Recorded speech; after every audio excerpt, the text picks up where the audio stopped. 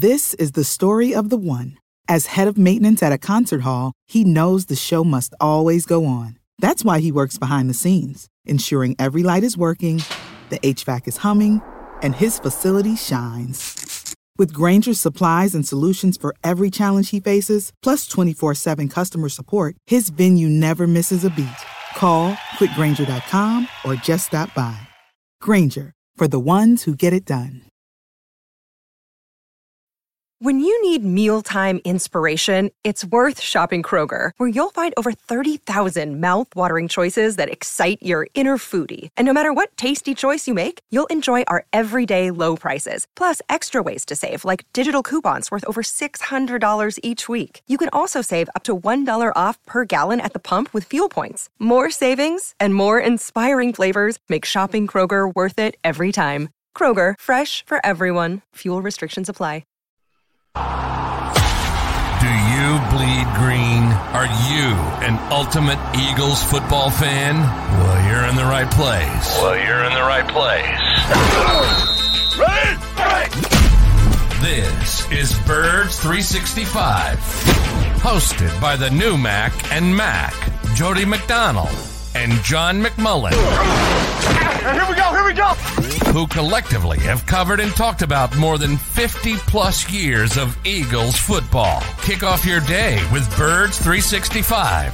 You'll get debate. We love to argue. You'll get the real story from inside the locker room. And you'll hear from some of the great football minds from around the region. You're about to become an Eagles insider. Get in the game. Join Jody Mack and Johnny Mack and join the football community that flocks to Birds 365.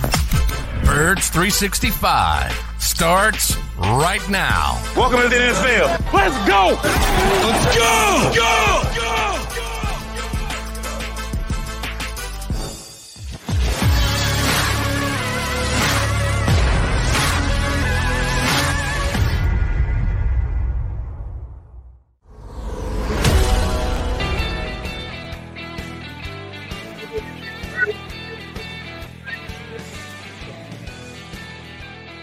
South Beach, as is my partner, John McMullen. Yeah, I had audio issues. I didn't hear you for those first 5 seconds, Jody. You didn't? No. All right, so hold on. Take 2.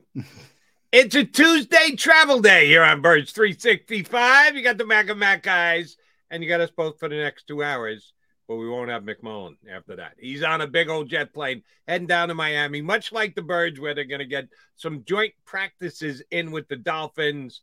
John, we're getting actually close now. I'm starting to feel it, that the regular season is just around the corner. 12 days until the first kickoff on the Sunday. Got to get through this week. Got to do 2 practices with the Dolphins and an exhibition game. But it's right around the corner. Football season's almost here, buddy.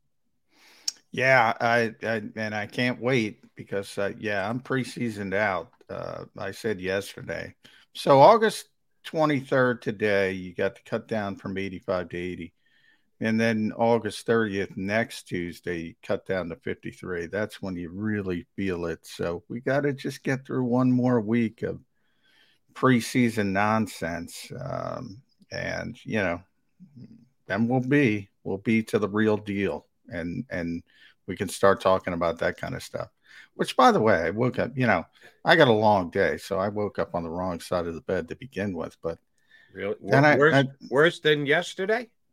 Yeah, well, yesterday I was just nitpicking, but it's got to do with yesterday. It's like you've been doing this a long time, Jody, 35 years, right? That's the anniversary we're talking about. July was. Do people just not listen, or are they disingenuous? What is your thought process on it? That? Depends on the individual. There's some of both. Yeah, some people just, that's not what I said. What are you talking about? That's not what I said.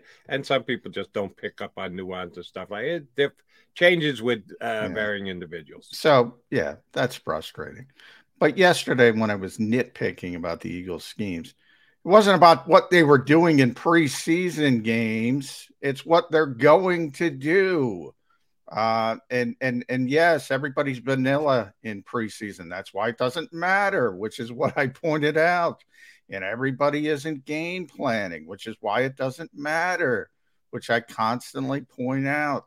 It's about what they're going to do, which I'm 100% locked in on what they're going to do defensively. There's a little bit of room for wiggle on the offensive side, but I'm pretty locked in on what they're going to do on the offensive side. That's what I was talking about, not preseason vanilla football. Yeah, it bothers me. Sorry. So you don't think JG's going to change a thing? I know what he's going to run. That's not like I think a lot of people out there don't understand what he's running. So, I mean, I guess my question would be, what do you mean by change? I mean, it's going to look different because he has different players, but he's running the same thing. He's running the offshoot of the Vic Fangio defense. He's running, 5-2 overhang and then the 4-man pass rush on obvious pass downs. And that's what he did last year. But last year he didn't have Jordan Davis, so he couldn't do it as much. He couldn't play 5-2 as much.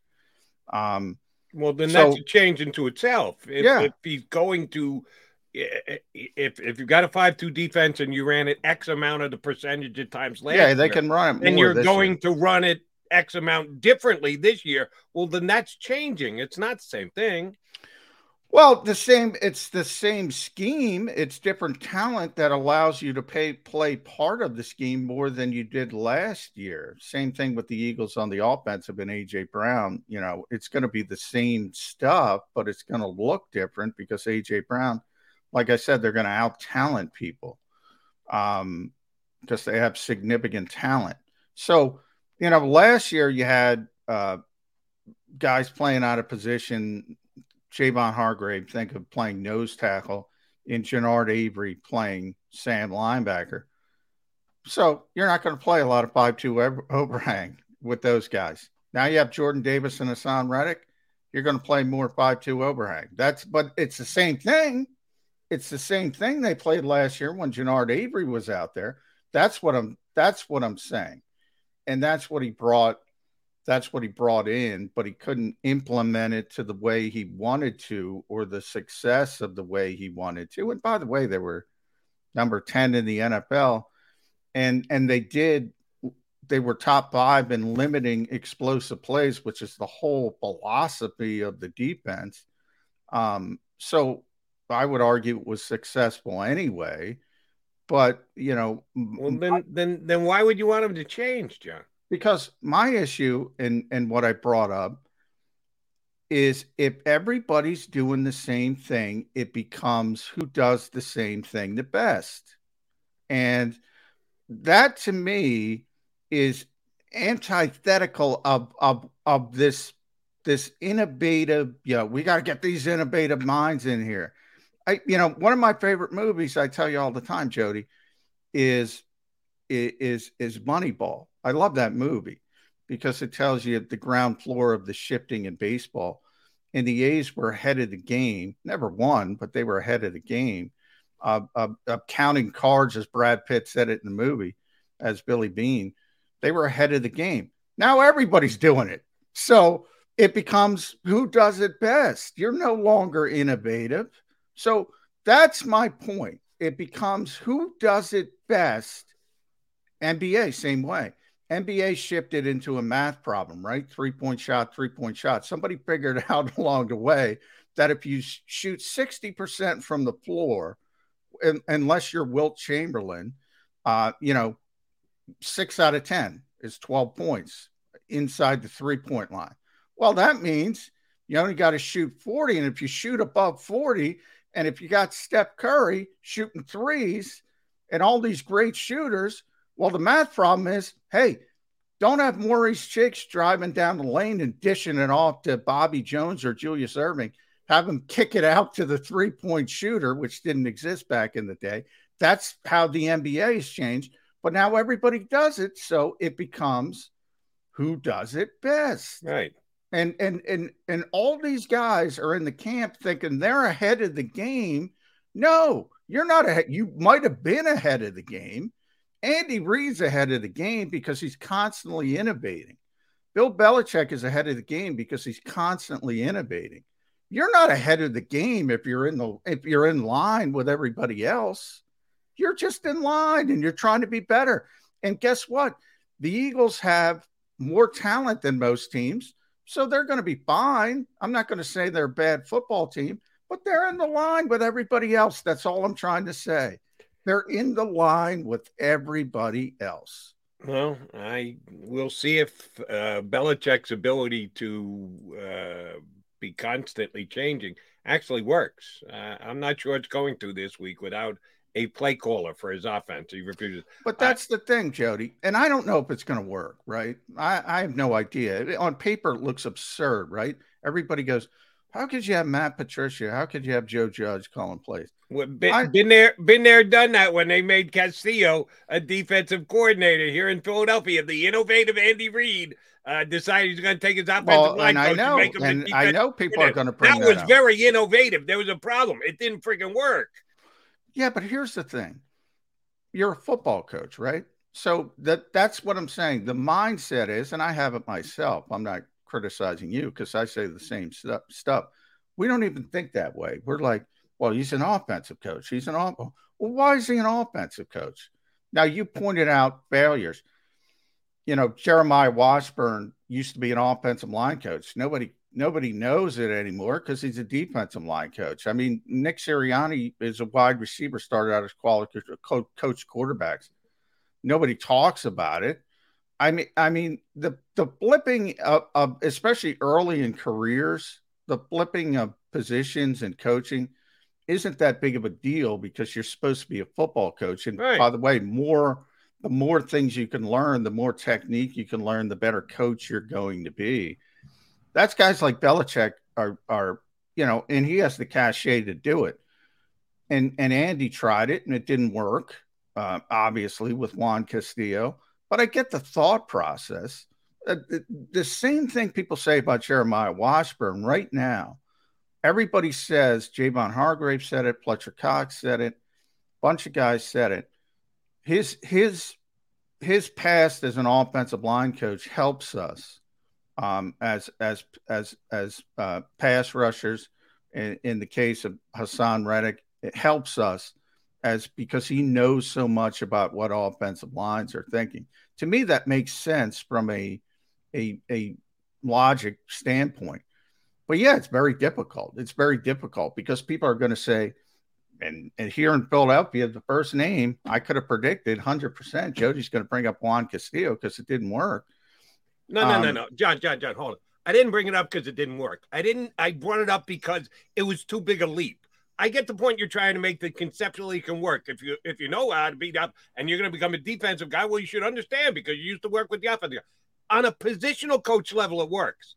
If you're as cocky as Andy Reid and Bill Belichick are, and I understand they both have resumes, they can do it, but it doesn't guarantee that it's going to work. Andy Reid tried to do it on too big a level with a coordinator position, which is too much to ask to have a guy change from one side of the ball to the other. And we'll see if it works for Belichick. My prediction is it won't because I think it's too big a leap. I didn't bring it up because it didn't work. I brought it up because it was too big a jump for the coach to try and make. And I bring it up because they're open-minded to things that other people don't think about. Now, in the case of Matt Patricia, I agree with you. If you're going to ask me, the results come in, and we judge the results, right? We don't judge the nerviness of it. We judge the results. And the results were that it failed miserably. And I say all the time with play calling, people don't judge play calling; they judge results. Of course. We judge results. We don't judge play calling, whether people know it or not. They're judging the results of the play call. Sure. And that's why talent means so much. All I know is Matt Patricia. If you ask me to make a prediction, I'm with you. I don't think it's going to work. But, the guy's been a head coach in this league, an unsuccessful one, but nonetheless, he should know how to call the game. I was with Mike Tyson, Minnesota, when Red McCombs owned the team and ran it like the Cleveland Indians in Major League. He was one of those guys that would buy sports teams and flip them to make the money. And he cut, and Scott Linehan was their offensive coordinator, who everybody knows or should know, former Dallas offensive coordinator, Rams offensive coordinator. He just wouldn't pay him. So, he left to go to Miami. And Mike Tice didn't have anything. And he was a tight ends coach and an offensive line coach. And he got elevated when they fired Dennis Green. Again, cheap guy, cheap coach, stripping down the budget. And he's calling plays. And guess what? He was fine. And he made the playoffs. And he overachieved because he'd been around football and he'd been a football coach for a long, long time. I do think there's something. And I go roundabout to my original point. Look, I like innovative people. I like it, and they could be in different packages because I always say that the most innovative offensive mind in football is Andy Reid. And how old is Andy? I don't know. Doesn't mean youth does not guarantee innovation. Just like innovation doesn't, youth because you're young doesn't mean it's innovative. And if you're in the same line as everybody else, Jody, you're in the same line as everybody else. Billy Beane was innovative. Okay. Billy Beane was innovative. Everybody who copied Billy Beane is not innovative. Chip Kelly was innovative. And by the way, I think a lot of people don't know. Bill Belichick loved Chip Kelly. Yeah. Loved Chip Kelly. Would invite him to practices to pick his mind about the tempo stuff.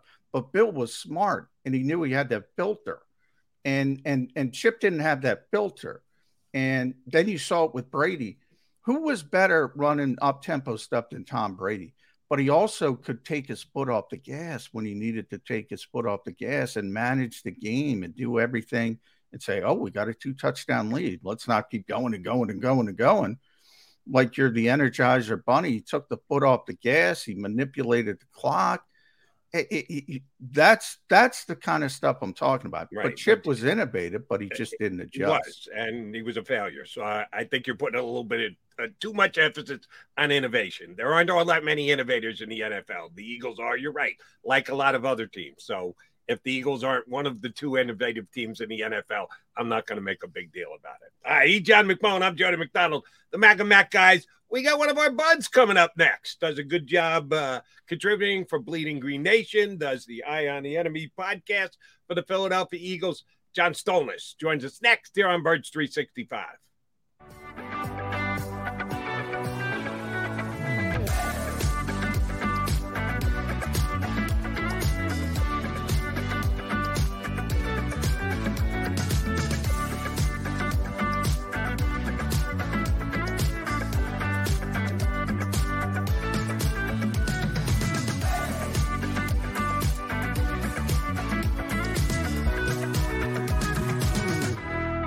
Plan your day with confidence. Definitely want to keep the umbrellas on hand. And keep your family safe with Action News and AccuWeather. Numerous tornadoes. Well over 7 inches of rain. Your go-to team when severe weather strikes. The water is still rising right now. Keeping you prepared wherever you watch. On TV, on 6abc.com, and on our streaming apps. And that's when we go severe weather mode and on the air for you. Action News and AccuWeather. The team you trust. At Stateside Vodka, every new customer gets the world's best rocks glass. Free. What's that? A rocks glass? You're telling me that bottle is cut in half? You could say that. Holy shit. And you're telling me I can get one of these glasses for free? That's right. 1 free rocks glass per customer with each first-time purchase of Stateside Vodka. So good, it just disappears.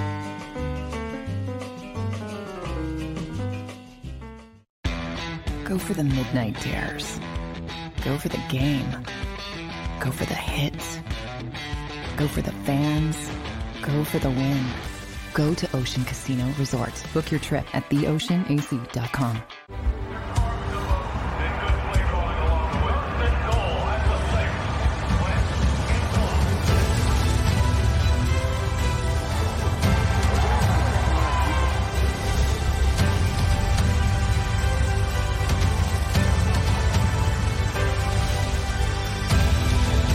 Field of life, First Trust Bank is there for you. Champions on 3. 1, 2, 3. Because Philadelphia dreams deserve a Philadelphia bank.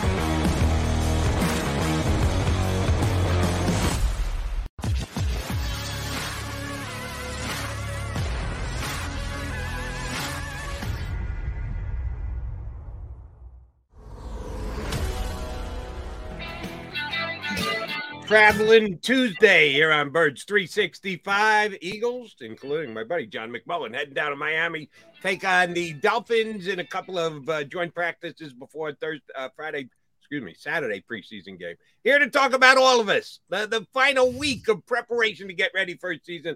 A guy who's been covering the Birds for years, contributes on Bleeding Green Nation, his Eye of the Enemy podcast is a must listen for Eagle fans. Only problem is he's scraping the bottom of the barrel. He had me on his guest. You know things are going south when that's the case. John Stolnis joins us here on Birds 365. Are you cool with the fact that you're not going to be in South Beach for all this Eagle action this week? Yeah, I mean, it's certainly, hey, that's a nice getaway for sure. It's better than going to someplace cold in the middle of the fall. But yeah, I'll let you all do your thing down there in Miami. Those of you guys are going. That's better than Brea, Ohio, but I still prefer to be in the regular season. I prefer to be in Detroit, and that's kind of weird because I'd like to fast forward from this preseason stuff. But we got to get through one more week, and then we sort of get into regular season mode, get down to the 53, John, the initial 53. What are your concerns? What are you excited about? What do you think this team is best at, and what are you concerned about? I think one of the things I think this team is best at right now, it certainly looks like it's going to be running the ball again. They've looked really good here in the summertime and in these preseason games, running the ball, the offensive line. Man, Cam Jurgens has looked really good at center. It's pretty amazing. Yeah. And it's kind of fun to think about, what the future could hold with a young offensive line like they have with him there.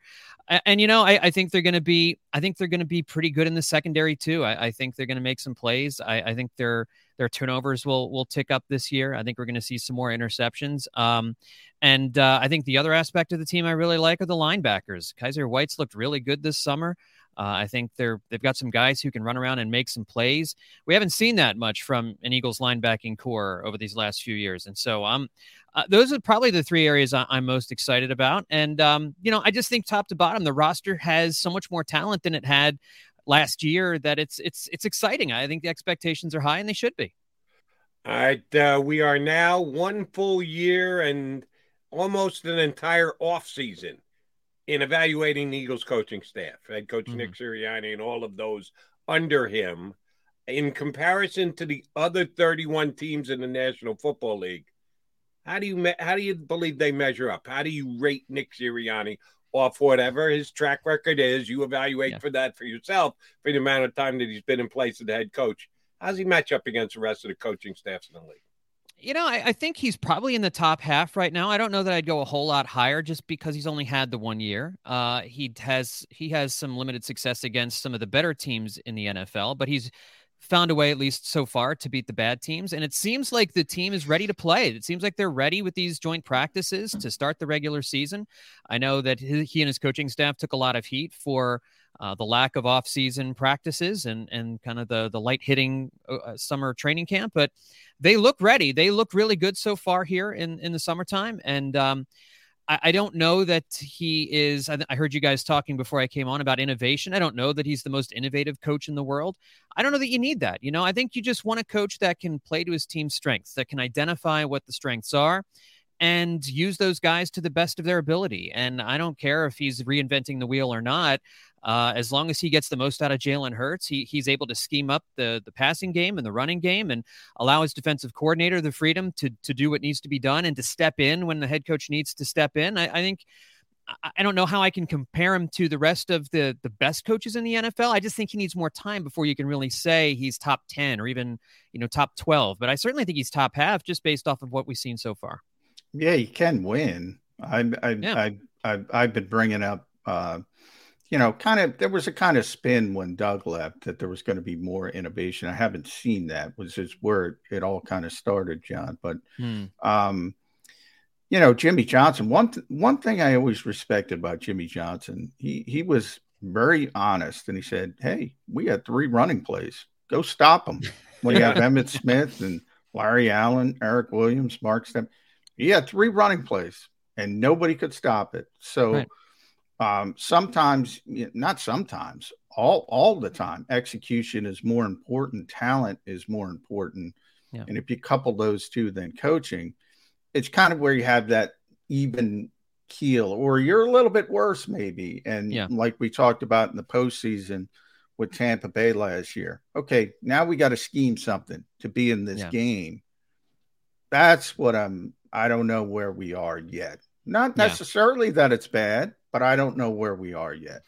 Yeah, and I think surrounding Nick Sirianni and his coaching staff, it's just more question marks than anything else. It's not that I don't think they can be in the top echelon of coaching staffs. It's just we don't have enough data yet, I don't think, to really make a good assessment of where they are. I just remember from Andy Reid's tenure, he was inventive. He really did bring a lot of really smart things offensively, but then he'd get into a playoff game and he'd outsmart himself a lot of times. You know, we saw that with Chip Kelly. We saw that with a lot of the other coaching staffs. You get guys who they get inside their own heads sometimes, and then they outthink themselves. They get too smart for the room. And I want to coach, you know, in 2017, I think that was my favorite aspect of Doug Peterson, is that he seemed like he had a lot of humility in listening to other people and not trying to do too much, and taking what the defense gave them, utilizing the players he had and using them to the best of their abilities. I think the great ones, I would like to think, can put the ego aside a little bit and just do what wins games and leave it at that.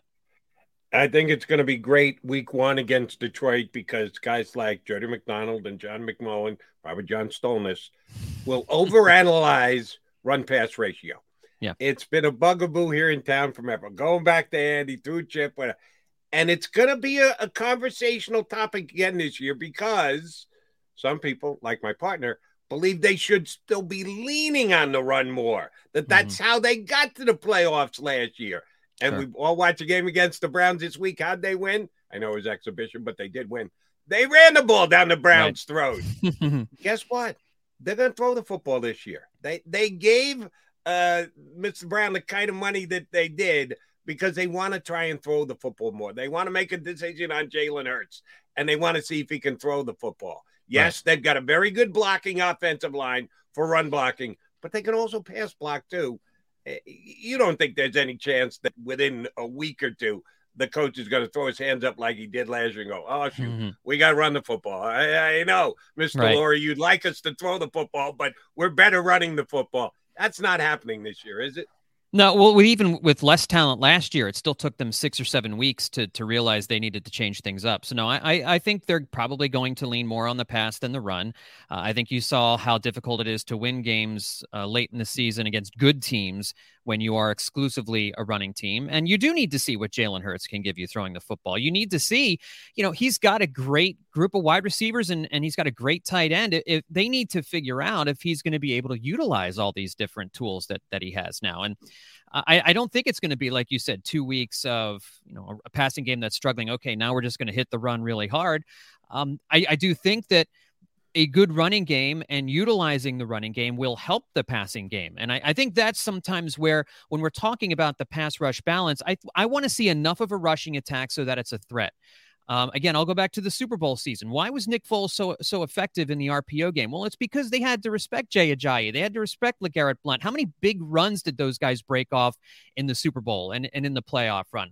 It's because teams had to keep an eye on the running game and on that offensive line's ability to run block, that some of those plays worked. And so if you're not showing that you can effectively run the ball and establishing the run game at some point during the game, I think it hurts your ability to throw the football, especially with a guy in Jalen Hurts who has a lot of question marks. He's not Joe Burrow or Justin Herbert who can overcome, you know, and some of the things the defense might throw at him. So there's a partnership between the two. And I don't know if it's 60-40. I don't know if it's 50-50 or whatever it is. They just have to find that equilibrium that works for the offense to move the ball down the field and score inside the 20.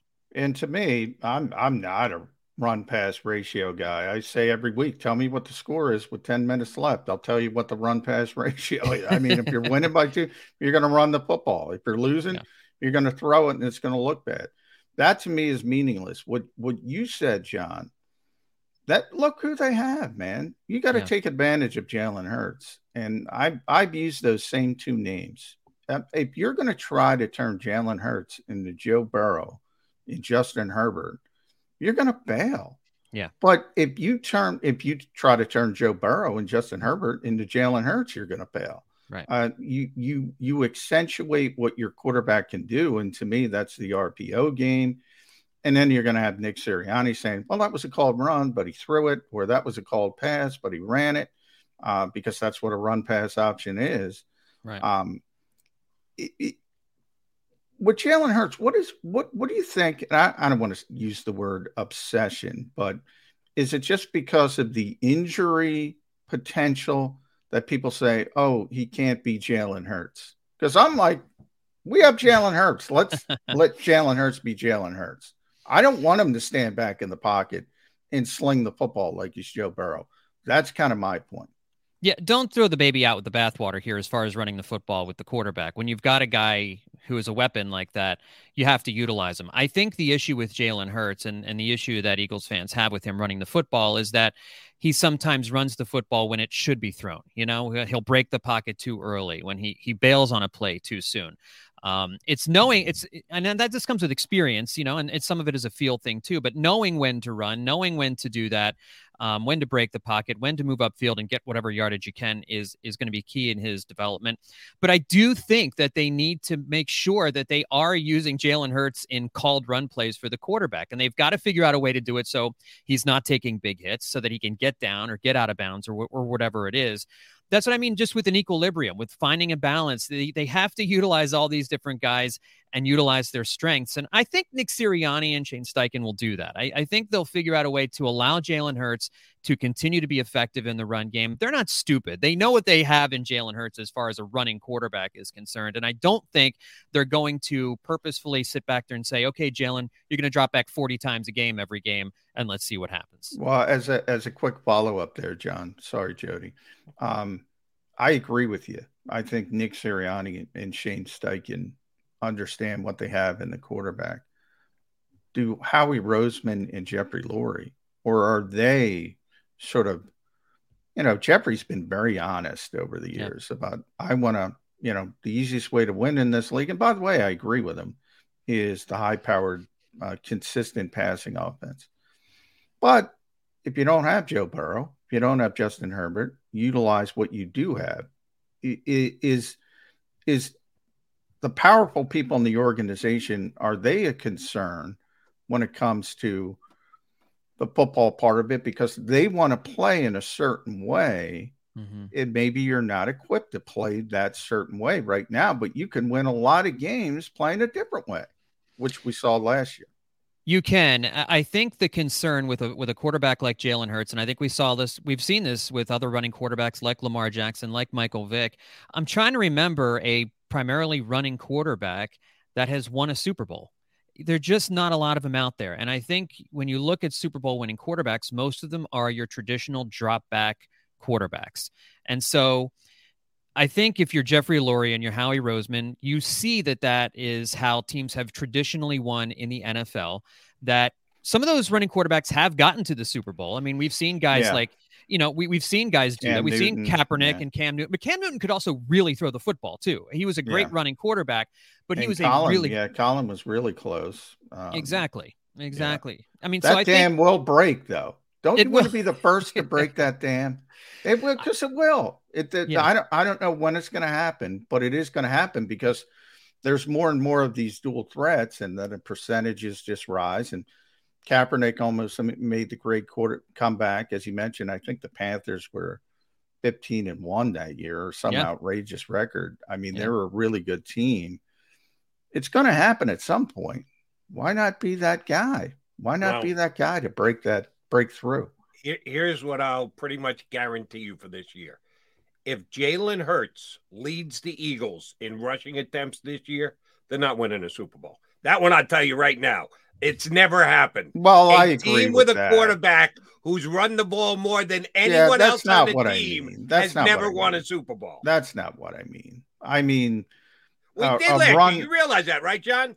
Jalen Hurts had more rushing attempts than any other Philadelphia Eagles last year. Yeah, but that's because Miles got hurt. I mean, the run heavy aspect of it, and that's where John brought up Kaepernick is probably the best example, and then probably Cam after that. But Cam could really sling it as well. Steve Young, had that and actually won one. Tremendous runner, but obviously much more pass heavy. Mike Vick is another one. Yeah. Mike Vick has made some deep runs. It's not about having the most running, and like I think that was circumstance. If Miles is out there for 17 games, he's going to be that's a big if, but he's gonna run the football the most for the Eagles. Oh, by the way, remember Jalen sat 2 games last year too. Yeah, he did. Well, but if you look at the numbers, I mean, statistically, it would have ended up with Miles on top. He runs it a lot for a quarterback. I'm not saying he doesn't, and I'm not saying I don't want him to run it a lot because he's effective running the football. And I remember Nick Sirianni in the offseason saying at some point, he had always said there were 4 areas he evaluates quarterbacks, and it's accuracy, number 1, decision-making, arm strength, movement skills. Obviously, Jalen has the movement skills. Arm strength, he's not Brett Favre, but the Eagles have said he's fine from that standpoint. So then it comes down to accuracy and decision-making. And he always puts accuracy first. And that's why Jalen was working in Southern California to get back. And then he said he's starting to debate decision-making versus those movement skills, because he said sometimes you don't realize what you have until you have it. And what he does to opposing defenses, just the threat of his ability puts so much stress. And I go back to that Giants game last year. They ultimately lost it because Jalen Reagor dropped a couple balls he should have caught. Jalen was really bad in that game, but he kept pressing and pressing and pressing and kept making a play here and there. Carolina game was very similar to that as well. And he had the Eagles in a position to steal the game if Jalen Reagor can just catch a pass. That's a very valuable trait to have, because most guys, you can see a normal drop back quarterback, right? In the second quarter, if he doesn't have it, you're done. All right. He doesn't have it today. Jalen Hurts is always coming for 60 minutes. That's very, very difficult for an opposing defense to deal with. Do you think that's underrated a little bit? I do. I think that's especially during the regular season when you're playing a team like New York or Carolina, where you can kind of get away with, you don't have your fastball that day. All right, we're gonna rely on the secondary stuff. I think that's important to be able to have a guy with other tools in his tool belt, and to be able to run the ball, to be able to make plays outside the pocket, to be able to figure it out. We saw Carson Wentz have days like that where he just didn't have it throwing the football, but was able to kind of run around, make plays, put pressure on the defense, make defensive coordinators have to bring an extra guy after the quarterback. And hey, somebody breaks free and you can hit a big play. Hitting splash plays in the NFL is highly underrated. We talk about schemes and we talk about offense, but when you've got an ability to make splash plays, you can win some ball games when you're not at your best. And even though he had all his struggles last year, Jalen Hurts still would be able to hit the splash play. A lot of time it was with his legs, and sometimes it was throwing the ball. And without Jalen Reagor on the field quite as much this year, and you've got Brown and Smith and Watkins, and I think Zach Pascal is going to be a really important addition as the number 4 wide receiver. Good. I'm surprised how good he's looked. It just gives you so much more depth. Yeah, it really does. And so I think Goddard's going to have. He's not starting the season sharing the job with Zach Ertz. And so, I think you do need to have a quarterback that has secondary skills other than throwing the football in order to give yourself, like you said, give yourself that out if you don't have it that day. It would be great to have a quarterback that's always on. There's only a few of those guys in the league, and they're few and far between. All right, I want to jump over to the defense side of the ball for a second, John. Last year, the Eagles played mostly zone defense in a defensive backfield. That seems to be what Jonathan Gannon prefers. They did add James Bradbury, who's an upgrade. I was a Steven Nelson fan. I'm a bigger James Bradbury fan this year. So they got 2 outstanding corners on the outside. Maddox is one of the better inside cornerbacks, slot cornerbacks in the NFL, for my money. Will Jonathan Gannon change? Will he be innovative and use more man-to-man defensive schemes because he believes he's got kind of talented corners that you need to have to go that route? Or do you think he'll stick with what his usual philosophy is? My guess is he'll probably stick with what his usual philosophy is. He went and got a linebacker this offseason in Kaiser White, who is really good in zone. I think the linebackers are set up to kind of continue to play that type of defense. And, I think, a defensive coordinator, generally speaking, is going to do what they're most comfortable doing. They like to talk about being a hybrid defense and doing all these different things. But at the end of the day, defensive coordinators generally, run home to whatever it is they're used to doing. So I think it gives them maybe some flexibility. You can switch it up. Maybe there's a game where you play more man against a certain type of quarterback or a certain type of scheme where you want to match up certain receivers against certain cornerbacks. But I think generally speaking, they'll probably continue to play zone. I am curious to see what this defense is going to look like because they do have way more talent this year on defense than they did a year ago. They should be able to get to the quarterback a lot easier with their front four, which should allow them to play a more effective zone than they played last year. They didn't get any pressure from their front four, or from their front seven. And I think they're going to get more pressure this year, which will allow Gannon's zone defense maybe to be more effective than it was a year ago. Yeah. Is there the only concern defensively, to me, from a talent standpoint, is safety. And I'm kind of it's almost gotten to the point where Marcus Epps has crossed this imaginary line. And I'm a big, Jody will tell you, I'm a big Epsy guy. I was on that train early. But I'll also say, look, he hasn't proven anything to this point. Yeah. I think he's got a good chance to be a good player in this league, but it's still uncertainty.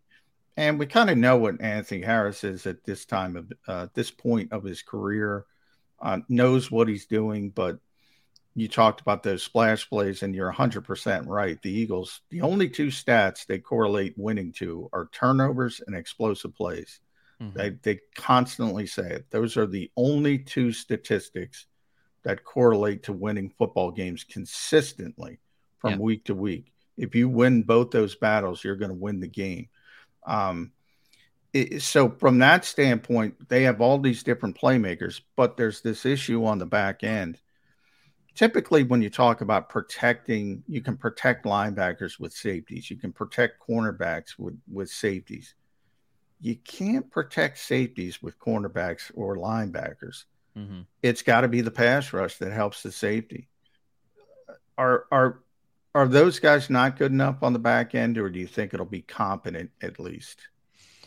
Right now I'm leaning towards it being competent because I do feel there were options out there in the offseason if they were really unsure of what their safeties would give them. We saw they went out and got Bradbury because they were unsure what their number 2 cornerback was going to look like, or their number 3 cornerback situation was going to look like.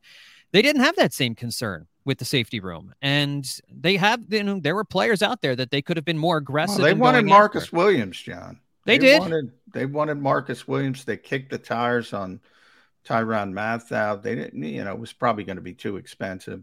Yeah. They tried to get better at safety, and Jaquiski Tartt, which I don't know what to think of Jaquiski Tartt at this stage, but they indicated they know there was a potential issue. They just, sometimes you can't get stuff done. I mean, sometimes Baltimore outbids you. Honey Badger wants to go home, and you got to make do. But they did sort of indicate that we probably better get better at safety.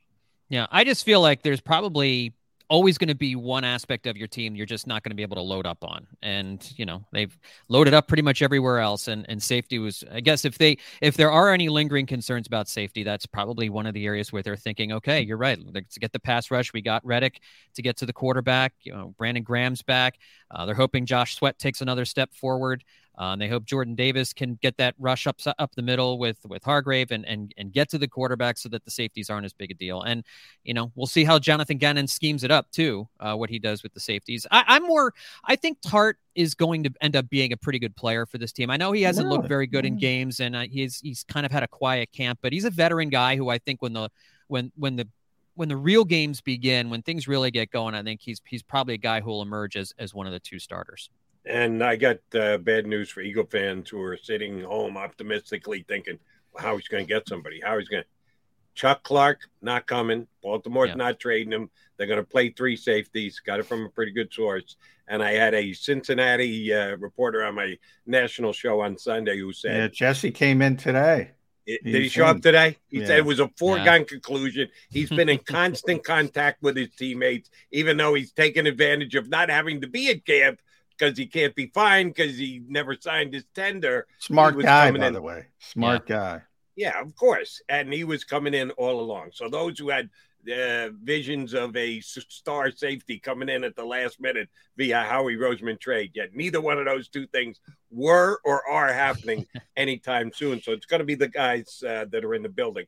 We'll see if any of them turn out to be. That's the back end. John, are you going to find yourself this year, because I fear I might, spending too much time looking at the interior defense just to see what havoc Jordan Davis is running on the other team's defensive line? I mean, that's all you I got look to at. kind of follow the football. That's what you do as a football. You got to watch the football. And I fear I'm going to miss some stuff because I'm going to be zeroed in on Jordan Davis. Do you have the same fear? I'm going to chime in before John because I want to hear your thoughts. But all I do is watch Jordan Davis from my personal perspective. Yeah. And it was interesting because he was so dominant against the Jets, and he didn't play as well against the Browns, which I think part is because they played more 40 fronts, more 4-man fronts, and they were trying to make him, it's preseason. They're trying to let him do, work on some stuff like the pitcher, trying to add the curveball to his repertoire. They're trying to get him to work on some stuff. But you saw when he's not dominating, Davion Taylor, Sean Bradley, Nakobe Dean, they got blockers on them. It's a whole different ball game. And Cleveland was running the football at will. Jordan Davis is so important to this team, and all I do is watch him. John, sorry, I had to break. No, that's fine, and I think you're right. I think he's going to be a fascinating guy on that line to watch, and how much pressure they're able to get up the middle. I think you'll also see when Hargrave's out there, and I don't know what Fletcher Cox is going to give him this year, but Milton Williams is out there. When they've got some of the other starters out there with him, they won't be able to give Davis as much attention as maybe Cleveland was able to give him in this last game. And I do think it is going to be fascinating to see how he's able to disrupt things, because I go back to the Buddy Ryan days, and I just remember Jerome Brown and the havoc that he was causing up the middle. And, we saw Fletcher Cox in his prime do the same thing. And the Eagles have had a run of really good defensive tackles over the years. It's amazing how how do you beat Tom Brady? How did you used to beat Peyton Manning? How do you beat these right up quarterbacks? Yeah. You get them up the middle, that you get in their face so that they cannot get the ball outside, so they can't do what they want to do. And if Jordan Davis, the knock coming out of college was that he didn't rush the passer all that much. And of course, the argument was he wasn't asked to do that all that much. And so I think as the season goes along, you might see that develop more as he gets comfortable playing in the NFL and he gets coached up. I think one of the underrated aspects of the Eagles is I think the assistant coaches have done a really good job coaching up players at the pro level. I think we think that when a player comes to the pros out of college, that they're mostly a finished product. And in some cases, that's true. But I think with the Eagles, we see they do a pretty good job, especially Stoutland, of course. But other guys, they seem to really be able to coach some of these guys up. And I think that Jordan Davis will get better as the season goes along, as he gets coaching here at the pro level. All right, last one for me, John, and we appreciate you jumping on board with us, always do. And we'll certainly get you on during the season.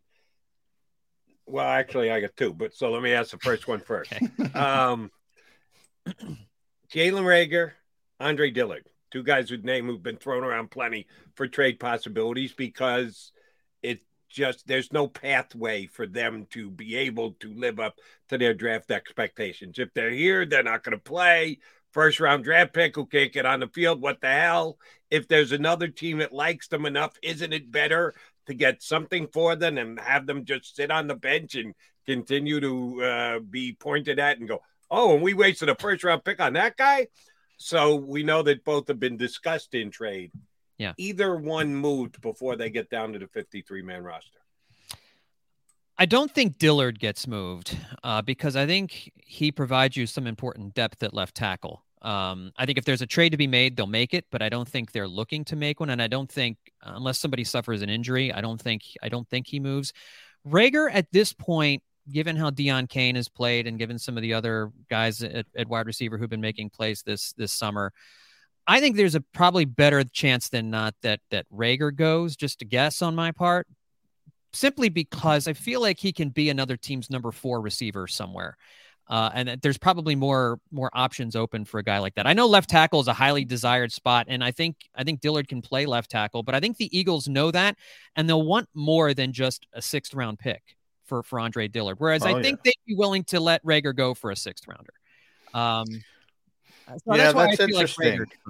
Well, they're definitely not letting Andre go for a 6th round. I mean, they would only let Andre Dillard go for a day 2 pick, and it might have to be a 2nd round pick, to be honest. And Reagor's interesting because they've been playing hardball with him as well. But I think they would accept conditional 4, maybe. I don't think they would accept a 6. But I think there's more interest in Jalen Reagor than people realize around this league.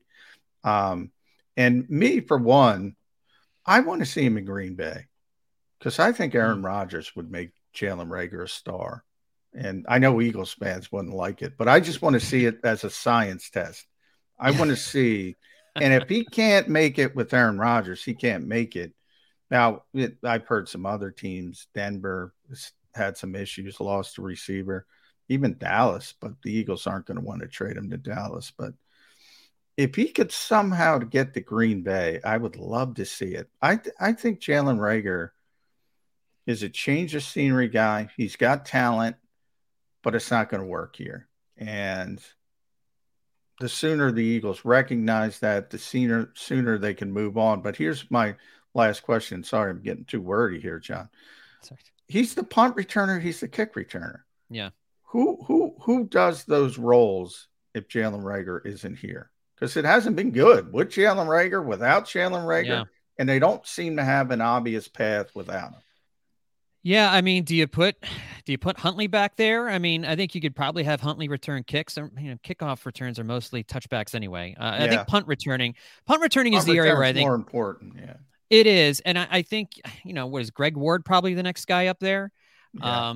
Do you ask somebody like, would you ask, does Gainwell or Watkins, would you have to put one of those guys back there? I mean, I think last time I looked at the depth chart, they had Britton Covey as their number 3 punt returner.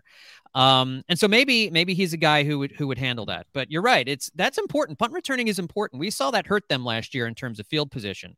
And Reagor didn't do a good job. And so I'm not necessarily anxious to have Reagor do it again if they have a better option. But the fact that they have him back there seems to indicate to me they don't have a better option. So you're right. From a special team standpoint, you don't want to give Reagor away. But at the same time, if somebody's giving you a 4th, and I would even say I would move Reagor for a 5th personally, I would still do that deal, even if it meant you kind of had to get creative with punt returning.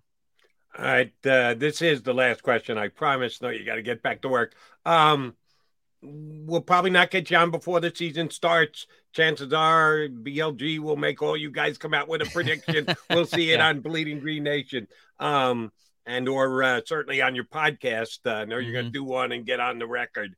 Yeah. With the ability to change your mind between now and the next 12 or 13 days when the season starts, and people are going to have to get your prediction in other spots.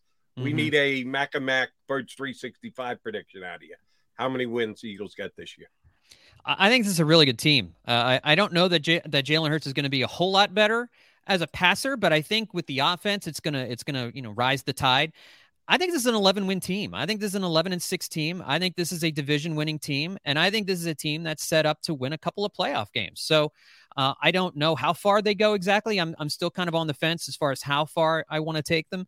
But I think this is a good roster, and I think the quarterback will play well enough, and I think the schedule really sets up well for them, that if they do play well, if they look as good in the season as they've looked this summer, I think this is an 11-win team, and I think it's a division-winning team. Check him out on Bleeding Green Nation and his podcast, Eye on the Enemy. John Stolnis, appreciate it much. We will certainly be getting you back on once the season gets underway. Appreciate you doing this little preview spot with us today. You bet, guys. Thanks, guys. Thanks, John. Bleeding Green Nation here with us on Birds 365. and he's the first of many over the next several shows we do. We're going to get people to go on the record and give us a number. John, you and I were both at 11 previously this year. I don't know that either one of us has updated our number recently. Said this is what I believe the Eagles are going to do. 11 is not outrageous. No, it's We're not. already there. But, one thing I like about your exercise there, Jody, is if you had to go back or you had to go forward, I like that part of it. I'm at 11, but I would still lean back than forward. I haven't changed that. I would lean toward 12, believe it or not. Here's the main reason why. I know we got to get a break in here. You say, ooh, that's a pretty big improvement from 9 wins last year to 11 and maybe even 12 wins this year. Yeah, but it's not, because they tanked the last game of the season last year. Had they needed that game, maybe they could have won 10 last year. Maybe but they might tank it. They might take this game. I'm not necessarily worried about the to me, it's about good team versus bad team. You're right. They tanked the game. It doesn't matter. Could they have won that game if everybody was playing? Maybe. Maybe. Not a given, but not a maybe. A given. Yeah. But, I mean, they had a better chance to beat the Cowboys at home the last week of the regular season. They did the Bucs the next week on the road. Yeah. But they were crazy Eagle fans. Go, give us the Bucs. We want Brady. Come on, bring on the Bucs. How stupid was that? They might be in a position where they're tanking again, though. So that might affect the actual win total. Yeah. But so to me, it's the over-under is 9.5. So you don't have to. Yeah. You'd already have cashed your over ticket if they get to 11 and tank in week 18. Yeah. And that's one of the reasons I'd lean backwards, because I think they are going to be a playoff team. And they've already shown that if they don't have to play, they're not going to play late in the season. So that's even another reason to sort of lean back more than forward, but that's not necessarily that big of a deal. Once you start, now it's different. I still have the 16 game. It's tough to get out of the 16 game mentality. It's a mindset that's been ingrained in us for decades, JM. And you start thinking about 12 wins, and I have that 16 game mentality, and I'm like, 12 that's and 4. really... Wait, 12 and 4 is that race? No, it's 12 and 5. Yeah. And that's a really good team, 12 and 4. Typically, if you get to 12 and 4, that's almost sort of the demarcation line from being really good and good. Yeah, but here's Johnny. Here's the good thing, and I know we're running late. I promise we'll get to a break in a second. Week 18, they don't need the game. We saw the second team unit run the ball up and down the field this past week up against the Browns. They can beat the Giants. Yeah, they can. It's not the Cowboys coming in as a need game like it was this past year. It's going to be the Giants coming to town, and they're going to be beaten down by that point. So yeah, it may be an ugly game. It may be one that John McMullen has a tough time covering and coming up with a slant and talking about the game when he's rather going to be talking about the playoff matchup the week after. They can win that last game of the season to get to 12 against the Giants. Gardner can win that game. Gardner can win that game too. So agreed. Yeah. All right. We got an hour under our belt. Still with an hour to play. Grey Poupon joining us next hour, right? Alan Poupard, a little French, a little class joining the program. Got to work on that pronunciation. Alan Poupard of Sports Illustrated comes to the Dolphins since Eagles heading down to Miami. He's been covering the team day in and day out, see how they're prepping for the upcoming season, what the Eagles can look for in their joint practices with the Dolphins. Alan's going to join us about 20 minutes from now. Keep it right here on Birds 365.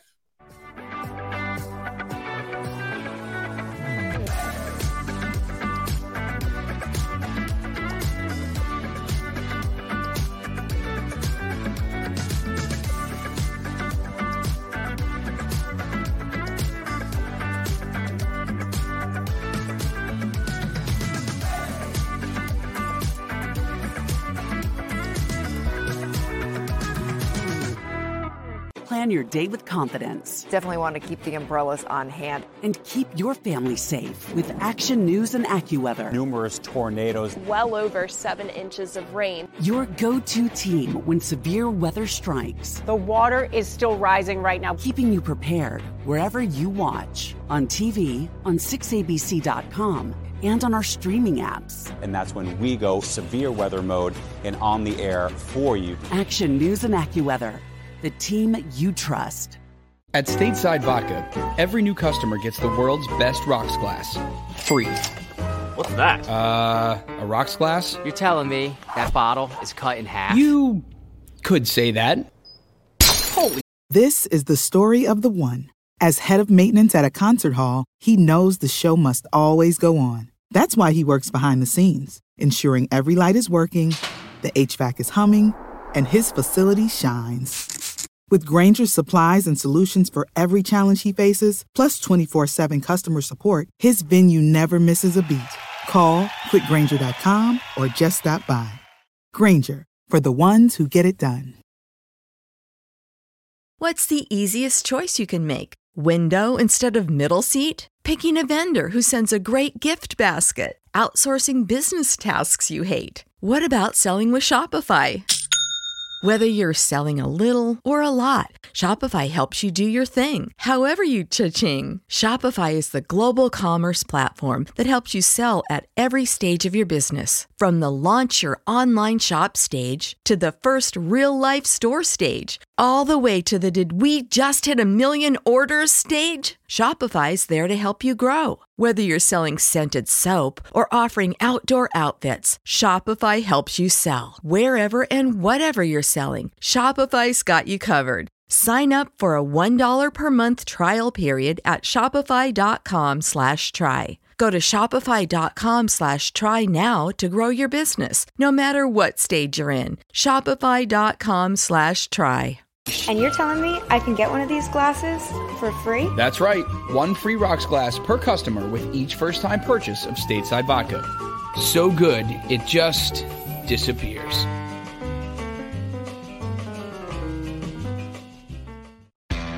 Go for the midnight dares. Go for the game. Go for the hits. Go for the fans. Go for the win. Go to Ocean Casino Resort. Book your trip at theoceanac.com.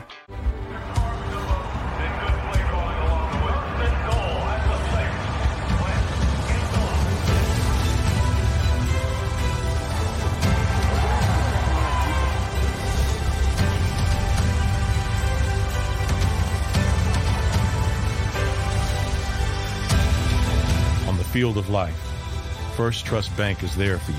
Champions on 3. 1, 2, 3. Because Philadelphia dreams deserve a Philadelphia bank.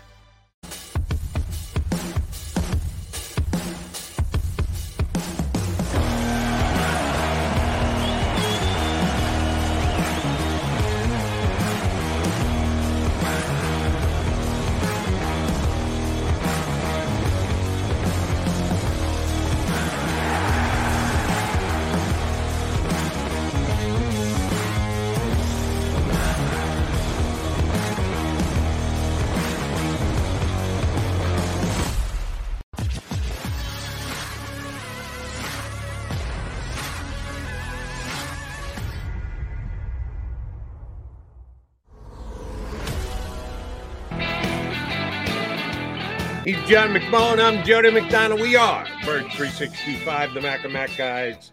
Johnny Mac heading down to Miami to be in attendance for both of the joint practices the next couple of days and then the game on Saturday.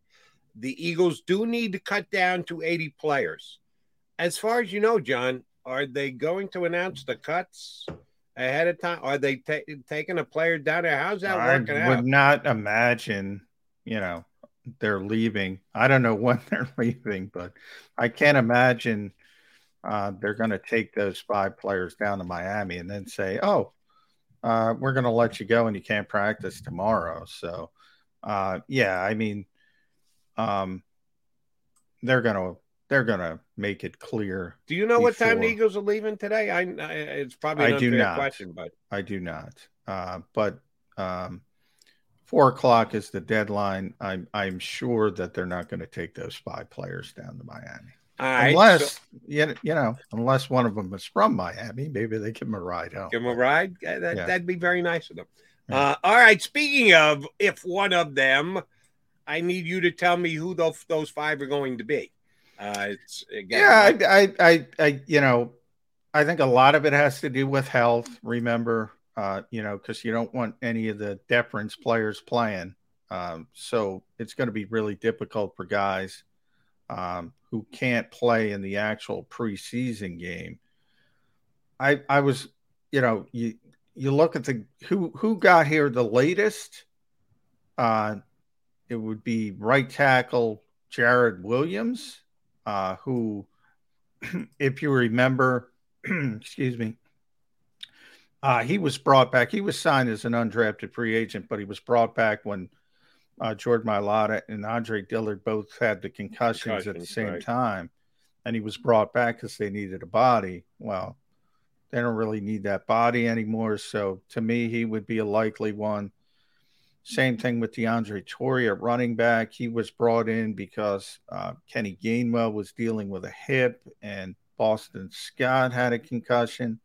Now those guys are back. And even though Miles is sort of out with the hamstring, you can get through a game with a little bit of Boston Scott and a lot of Jason Huntley and Kennedy Brooks. So he would be a likely guy to me. Then I start looking at other positions. Cornerback. They have so many cornerbacks. And I think Josh Jobe has kind of made his run toward the roster, and also bringing in Ugo Amadi, hat tip to Rob Amadi, who will be here tomorrow, I believe, on the program, Joe. Correct. They've kind of shifted that cornerback position because Ugo has played corner. He hasn't played safety at all. He's played corner. And so I look at the back end of that group and I see Josh Blackwell and Mario Goodrich, the undrafted kids, and I say one of those is probably going to go. They have more outside corners than inside corners, so maybe I pick Goodrich, but it could be either one. Christian Ellis, I thought he was a candidate to go from 90 to 85 because he hasn't been healthy, and he's still not healthy, and unless he's ready to go. So he's a guy who's not going to be able to play in the game. So unless he's back tomorrow at practice, he could be a waived injured candidate, would I think be the more likely situation for him. And then wide receiver. A lot of numbers there. So you say, okay, who's the first to go at wide receiver? I think Devin Allen saved himself for another week with the home run in Cleveland. And maybe they want to see him return a kick or something. Maybe just try it. Same thing with Britton Covey. He hasn't really done much, but I think they want to look at him as a returner still in case they move Jalen Reagor. John Hightower. It's time. John Hightower. You and I have 4 of the 5 same guys. The only one that I would probably go in another direction is because they didn't cut Ellis last time when he was hurt and going from 85 down to 80. There must be something they really like about him and that they want to give him one last chance to take one last look at him. And I think he's going to survive another week. I think Kobe Smith, and I saw him, he played a goodly amount last week, and he didn't make any plays. There were a bunch of guys that fell into that category for me last week, that this was kind of your make it or break it week. Now, I don't think either one of them are going to be on there. When we get to 53, all these names are going to be really easy. Cut. But this week there's some debate on it. And Kobe Smith has shown me nothing. You're there every day at practice. Yeah, that's a good one. That's a good one. And you're right about Ellis. I thought about that as well. I was like, well, why didn't they cut him 90 to 85? So yeah, it wouldn't surprise me if Kobe Smith is one of them. That's a good one. So there's there's a number of names fans should be looking for, but the only splashy thing that could happen at this deadline would be a trade. You see some of the trades starting up. Our old friend Nick Mullins gets traded. Big Jody. How bad are the Vikings? Oh, they're backup quarterbacks. And I know you're a Cousins guy, and you're right. He's a high volume guy. And, well, no, Cousins ain't the issue. It's the issue if he gets hurt. But I'm taking it the next step about the Eagles playing the Vikings week 2. If Cousins goes down, the Eagles are going to win by 4 touchdowns. Yeah. Nick Mullins can't play. How do you actually give up? I know it's only a conditional 7, but how do you give up a pick for a guy like that? I'd rather wait a week and reach the net off the waiver wire than to trade for Nick Mullins. That's how bad their backup quarterback situation is. Yeah, a lot of people don't realize. I mean, they have Sean Mannion and Kellen Mond, who has just been an abject disaster as a 3rd-round pick. And that's one I was right about. Everyone say you take the victory lap, you take yours, I take mine. We don't do it often. Yeah. But when we want to do it, we do it. Yeah. I didn't think Kellen. Yeah, you could take. And people liked him coming out in the draft. Yeah. He should have been drafted higher. No, he shouldn't have. And now we've seen why he went as low as he did. And for my money, he was even drafted a little higher where the Vikings took him than I thought. Yeah, I think, the one thing when they drafted him, everybody's like, well, Mike Zimmer's a defensive guy. He doesn't pay attention to the offense. Now they have Kevin O'Connell, who's been touched by the hand of the grace of God, Sean McVay. And he can't do anything with him. So that tells you all you need to know there. Nick Mullins was out in San Francisco with the GM. It's one of those things. He was in Cleveland as well with Kwesi, so he knows him. It's one of those things. But also, Cody Long got traded. Cody Long got traded from Buffalo to Arizona. So those trades are starting to bubble up, is what I was trying to say. So be on the lookout for the Jalen Reagor stuff. It could happen anytime from this point forward. And I get the point you made about some of the people with the Vikings have a familiarity with Nick Mullins. Don't you ever get like a bad vibe from a guy? Like you had him and you saw him play and you was around and you go, oh, spit, this guy can't play. I'm not picking him up. Just because you had him previously, it means you're obligated to make the same mistake again when you acquired him the first time? Really? Doesn't mean you're obligated. It just means, yeah. I mean, there's a lot of bad backup quarterbacks. I don't think people realize, like I always say, I don't think people realize how many bad backup quarterbacks there are. I don't think people realize how many bad offensive lines there are in this league. And the Eagles have the luxury of having a really deep offensive line, a really good backup quarterback. And, people are killing Gardner Minshew. Is Reed Sinnett going to – you read some of that stuff. I don't want to pick on guys.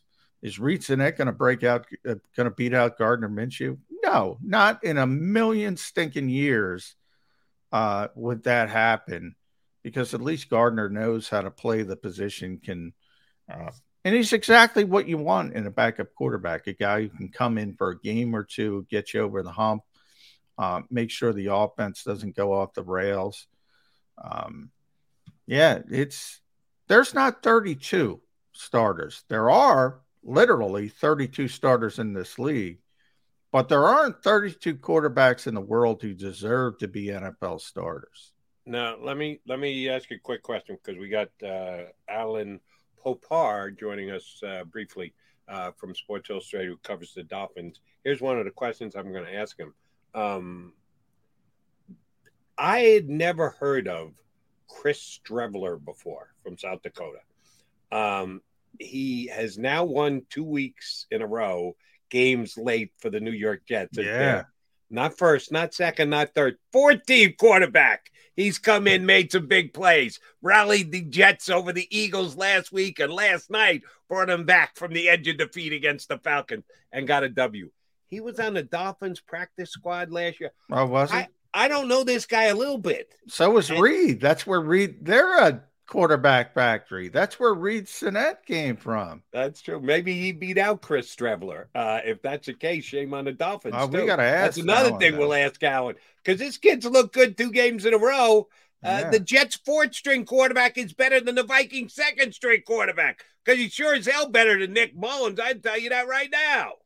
Yeah, backup quarterbacks are Nick Mullins is. I think you're too harsh on Nick Mullins. He can't play. You know, when he came here, he was coming off, I think it was elbow surgery. It was either elbow or shoulder. He couldn't throw the ball when he was here. He's getting healthier. He played okay as a backup in San Francisco. They won because of their defense. They won. You're not a big Jimmy G guy. Jimmy G can do laps around Nick Mullins. Oh, I agree with that.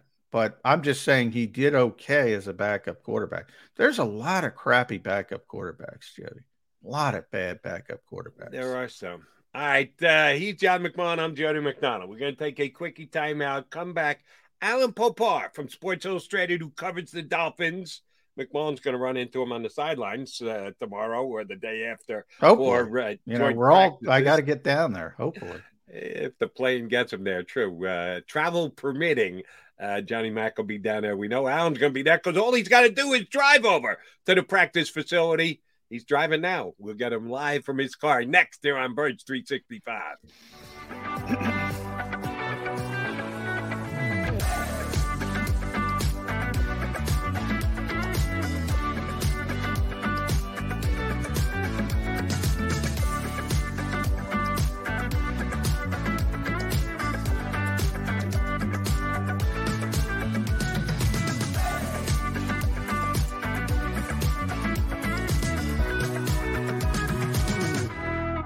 Plan your day with confidence. Definitely want to keep the umbrellas on hand. And keep your family safe with Action News and AccuWeather. Numerous tornadoes. Well over 7 inches of rain. Your go-to team when severe weather strikes. The water is still rising right now. Keeping you prepared wherever you watch. On TV, on 6abc.com, and on our streaming apps. And that's when we go severe weather mode and on the air for you. Action News and AccuWeather. The team you trust. At Stateside Vodka, every new customer gets the world's best rocks glass. Free. What's that? A rocks glass? You're telling me that bottle is cut in half? You could say that. Holy shit. And you're telling me I can get one of these glasses for free? That's right. 1 free rocks glass per customer with each first-time purchase of Stateside Vodka. So good, it just disappears.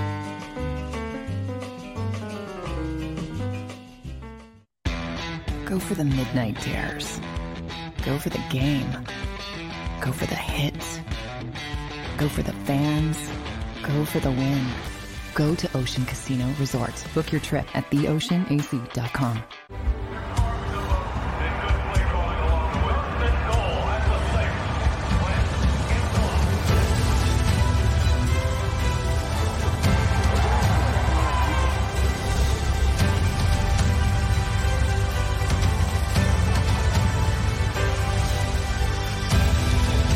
Field of life, First Trust Bank is there for you.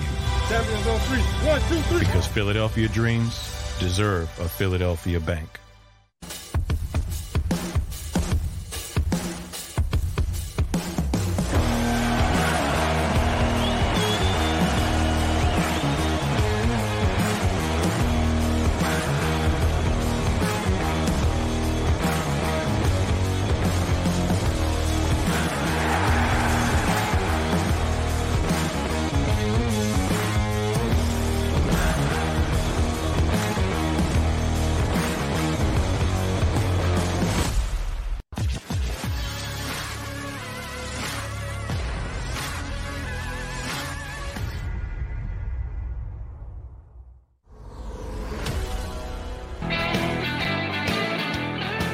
You've got John McMullen, Jody McDonald, your Mac and Mac guys here on Birds 365. And joining us is an unshaven Bill Belichick. What the hell? Oh, no, it's Alan Popar. Johnny Mac, is he a Belichick lookalike or what? Yeah, well, he's got the same football acumen. as Bill Belichick. I don't know wow. if we can say that. I'll take that. Thank you. We can't say that to a Dolphins guy, though, can we? Yeah, we can. If that's what you see with your own two eyes, got to get a shave in there to look like Belichick. Repeat after me, Alan. We're in a process. Don't ask me that question. If you can say that, then you could be Bill Belichick. You could fill in for Belichick this afternoon. We're on to Cincinnati. As we go. Well, we in Philadelphia, we're on to Miami, so we're going to see your team. So, tell us what we're going to see. What are the Dolphins good at? What are the concerns? What is Philadelphia walking into to get this joint practice work that everybody loves so much in this league, Alan? Yeah, well, what they're walking into is a whole lot of hype over expectations with the arrival of head coach Mike McDaniel, with the acquisition of Tyreek Hill, to a lesser degree with the acquisition of Teron Armstead to help solidify what was a bad offensive line in 2021, with the hope that Tua Tagovailoa takes a big step forward in his third NFL season after two meh seasons. And it's pretty much all about the offense. And on the other side of the ball is pretty much what we've seen the last couple of years from this Dolphin defense, because they have every starter back from last year. The defensive coordinator was retained after head coach Brian Flores was fired. So logically, they shouldn't change a whole lot because it was successful for the most part. And again, like I said, they have 11 starters back on defense, plus they added veteran Melvin Ingram and a rookie third-round pick Channing Tindall from Georgia. So that's a very brief overview of what you're looking at here with the Dolphins. Is this the right coaching staff to get the most out to it, Tagovailoa, as compared to the previous coaching staff, in your opinion? Yeah, well, yeah, that seems to be the popular opinion. But here's the thing, though. First of all, we haven't played a regular season game. Number two, I think the notion that the Dolphins didn't do everything in their power last year to maximize what Tua does is completely ridiculous. Starting with the idea that they brought in the offseason Charlie Fry as a quarterback coach, and he's a guy who had a relationship with Tua from 11-on-11 tournaments back in the day. Everything they did on offense, they geared toward Tua, which was basically a lot of quick, short passes, which plays to his strength because he's got short to intermediate accuracy, doesn't have the big arm. And then they added Jalen Waddle. So the notion that the Dolphins didn't do anything to try to help Tua in 2021 is, like I said, it's completely ridiculous. Now you bring in a head coach who's an offensive guy as opposed to Brian Flores, who's very well known for his very creative run game scheme. And obviously, if the run game's better, that's going to help the play action passing, which also is something that's going to help Tua. You are looking at perhaps the biggest Tua fan in the country, and not me. That would be Jody Mack, Alan. He's a big Tua guy. So now you have Tyreek Hill, who we know is one of the biggest game breakers in the NFL. Jalen Waddle, as you mentioned, Mike Gesicki's a heck of a receiving tight end. And at least on paper, they have really upgraded that offensive line with Teron Armstead. When he's healthy, he's one of the best left tackles in the game. I think Eichenberg is probably better inside. We'll see how Connor Williams. Austin Jackson is talented. No excuses left for Tua. Is that fair to say? Is this it? Either he sinks or swims? Well, not only that, you also remember this is his third year. So next year you get into a situation where, okay, now they can give him a contract extension if they think he's the guy. And also you're dealing with the fifth-year option, which the Dolphins will have to make a decision on by May 1st, I think it is, or May 2nd, May 3rd, those days. Yeah, without question, this is a make-or-break year for Tua. I think we should know what Tua is as a quarterback. I mean, if I'm going to be perfectly blunt. Again, he's got physical limitations. That should have been clear from the time he was at Alabama. He can make things happen with a great supporting cast around him, which is the idea that this is what they have now. And it's also a system, if we're judging by what they brought in from San Francisco, it's a system that's very QB friendly. And all you have to do is look back at Jimmy Garoppolo posting 100 passer ratings in that system, which is also similar to what the Rams do. And you look at Jared Goff posting 100 passer rating. And I don't think either of those quarterbacks has ever been accused of being a great player. So it's all there for Tua to deliver. My expectation is he's going to put up big numbers, much better numbers than he did in his first 2 seasons. And without necessarily becoming a franchise quarterback, though I'm not ruling that as a possibility.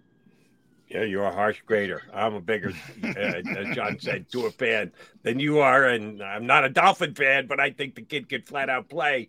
And, he used to be able to throw the long ball at Alabama. We'll see if he can do it this year with a guy like Tyreek Hill who can get behind the defense. I think he'll be perfectly fine showing that he's got long ball capabilities in that. Okay, hold on.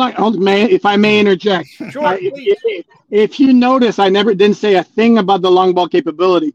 If he's got great protection and his receiver gets behind the defense, absolutely can throw the long ball without question. But 2 things. Number one, look at Tyreek Hill's numbers from last year. I went through every single one of his targets, and there were very few completions over the top. That's number one. Number 2, when I mentioned Tua's arm strength being an issue, I'm not talking about the long pass because he's going to hit those. We've seen those in practice. Where it comes into play is throwing outside the numbers, having to zip a ball down the field so the defenders can't close in on it and break it up, and then having to throw if his feet aren't set. Like, for example, if you saw the Josh Allen touchdown pass on Sunday where he kind of reset and his feet were not completely set when he threw the ball, and he basically threw a 30-yard pass on a rope. Well, Tua can't do that. I'm not saying every quarterback in the NFL can, but I was going to say, how many quarterbacks can? Mahomes but Tua doesn't come close to doing that. But Tua doesn't come close to doing that. So that's where the arm strength's an issue for me. Yeah, it's interesting because we're going through there's so many connections between Jalen Hurts and Tua going back to Alabama. And Jalen's kind of in the same boat in the fact that the Eagles got him, A.J. Brown. They have the good offensive line. They have the good tight end. Everything's in place, and it's, all right, sink or swim. So it's very similar in both situations. Yep. But one thing I'm impressed and I'm interested from your take with Jalen Hurts, I'm so impressed with him as a young player, as the leader, as the schooling he got from Nick Saban and Alabama. Is Tua have that kind of thing, those intangibles? Is he that same type of leader everybody talks about? I see you shaking your head, so maybe. Yeah, I'm not seeing it. And mind you, if you read some of the local reporting down here, they're going to say, well, hell yeah, he's a leader and all that. Well, that a lot of it is based on asking teammates, what signs have you seen of Tua becoming a better leader? And the player, as you well know, is going to answer something positive, and he's going to say something. All of a sudden, the headline is Tua becoming a leader. Really? I mean, I don't necessarily see it. He does not have an alpha personality in the least. I look at him I'll use Joe Burrow as an example. Does anybody think Joe Burrow is wildly gifted? I don't. The thing, though, he's got like moxie, up the wazoo. He is just like A+ personality where guys are going to rally around him, and he might make everybody better simply just because of his personality. Tua's not that guy. Will that change in 2022 if they start having success? Maybe, but in the first 2 years, I haven't seen that. All right, so Tyreek Hill is just giving you guys what he thinks you want to hear. That's what you're saying, because he has bent over backwards to say good things about Tua, both on the field, his physical capabilities and the like, and as a leader of those teams. He's just feeding you guys what you want to hear? I'll tell you what. You hire me, give me $72 million. I will sing your praises like nobody's business. No, the dude got paid. He's on a new team, and he has said himself that part of what he wants to do, he says, part of what makes me great is I'm confident in all that, and I want all of my teammates to be confident. So what's he going to do? He's going to pump the tires of his teammates. So if he's asking about Tua, it's going to be hyperbole over hyperbole. I mean, that makes sense. You're right with the big contract, and players are going to talk up their own guys. It was kind of silly when Tyreek Hill said to what he said. He was more accurate than Patrick Mahomes, I believe. No, hold on. This is exactly what he said, and you tell me exactly how much impact this should have.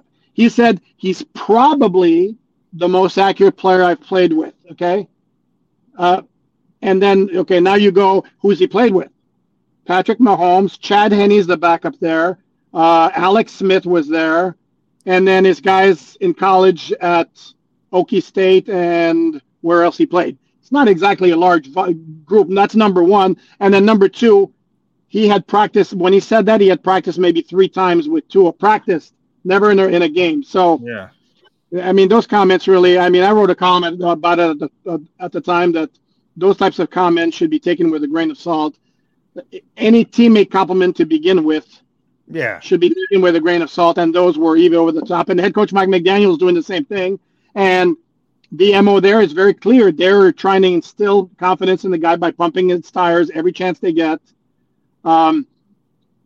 Particularly when he's coming off playing a head coach who didn't think he was a great player. So they're trying to do everything they can with their words, with the team's actions and the acquisitions to give Tua the best chance to succeed possible. All right. You don't sound very high on the Dolphins coming in this year. How much of that is? I don't know. I honestly don't know. Okay. I don't have a feel for this team. I do not have a feel for this team. Fine. I'm reading between the lines a little bit on your stances on what the guys are doing, what the guys are saying. How difficult is it for those guys with the shaky ownership that this team has? Fined because of tampering and Steven and doing everything he's done, and they're going to pay a price down the road and losing draft picks and how much does that affect the team on a day in, day out basis that they've had to deal with the entire offseason the way it's played out with their owner's foolish mistakes? Not one bit. I don't think the player, excuse my French, I don't think the player gives a rat's ass. Okay. Where the only place where it's going to come into play is if we go through 2022, the Dolphins decide Tua is not the guy moving forward. Now they lost. Yeah, but that's a 1-year solution, if that. But now they also lost the extra draft capital that they had. I mean, they had 2 firsts next year. Now they've lost one of those 2 because of the tampering. So that it's going to affect them in that sense. As far as players on this year's team, I don't buy for a millisecond if anybody wants to sell me that it's going to have a negative impact. I don't buy that for a second. What, Alan? What are your early thoughts on Mike McDaniel? It's always a learning on the job type thing for everybody. Very young coach, very unique personality. We saw it at the combine. It started there. What have you seen? Your early thoughts on a young coach coming in there with a team that has a chance to be, as you mentioned, you don't have a great feel for them. They have a chance to be really good, or they have a chance to underachieve. Yeah, I mean, he's pretty much as advertised, which was like a very smart guy, quirky personality. Deep down, though, he's kind of same like as every other coach. He's kind of plays it close to the vest in terms of what he says to the media. He just does it in a different way, again, with self-deprecating, sense of humor, the quick quips, and also explain things. If you ask him like philosophical football questions, you're going to get great stuff from him. As far as the scheme, again, everybody raves about the wide zone and his innovations within that concept. The problem is we're still in the preseason, and their running game, which has been horrible in the preseason, the first 2 games, has been extraordinarily vanilla. We talk about defensive coaches who don't scheme on defense. Well, I don't think Mike McDaniel has shown anything in terms of the running game yet. So it's too early for me to pass judgment on what kind of coach he's going to be. X's and O's in terms of his personality. Yeah, he's like a typical coach in the sense that like he's a control freak, as all those guys are. Close to the vest in terms of what he reveals to the media, except he does it in a nice, friendly manner. All right, let me follow up on McDaniel here, and I guess it's kind of a rehash of the question I asked previously. You answered about the players. Is McDaniel affected by the upheaval at the ownership level? Because the reason they lost that draft pick is in part the fact that the owner wanted Sean Peyton to coach the team. And that while he was still under contract to the Saints, they were having conversations they weren't supposed to have. Well, he had to go out and hire McDaniel, but Peyton is now available. He's not the coach of the Saints anymore. He's going to do a year of TV, and he's going to be sitting there. Is McDaniel's looking over his shoulder because of the owner's previous stances? Yeah, I guess only he can answer that question. Here's the thing, though. He's not been shy about saying this is a lifelong dream for him. And he's just living the dream right now. So I kind of get the feeling, and he's got the self-confidence. I kind of get the feeling that he's not worried about that he's just focusing on proving the Dolphins got the right guy, and that he's confident that that's what's going to happen, and that Sean Payton is going to become an afterthought pretty soon. Alan, is that a Montreal Expos hat? There we Absolutely. go. Now, Absolutely. You're a Montreal guy. My buddy Ed Kratz tells me you're from Montreal, so I have to get some Montreal questions in. First of all, I got to get a UP question in. As a UP, I love the old Expos mascot. But how did you get down to Florida covering the Miami Dolphins? Oh man, wow! A little life history here. Yeah. Can you guys hear me? I have to change my connection pattern. No, I actually moved down here in the 80s, long time ago when I was just but a young pup, and then got into journalism. So that's how that came about. But yeah, born and raised in Montreal, huge fan of the Expos. UP, the greatest mascot ever, though I can accept arguments for the Philly Fanatic. The San Diego Chicken is probably the right answer. No, if the Philly Fanatic is, I'm a homer. I'm a homer when it comes to mascots. All right, seems like you got to get to work. I got to get the Philly Fanatic as an alternative to UP. Fair enough. I got one more Canadian question for you before we let you go. Chris Streveler. He was on the Dolphins roster there for about 3 or 4 months. They picked him up back in like January this year, then turn around, cut him before camp. Then he lands with the Jets. He's won 2 games for the Jets this year. How'd they let a good Canadian like Chris Streveler go when the Dolphins actually had him on their roster?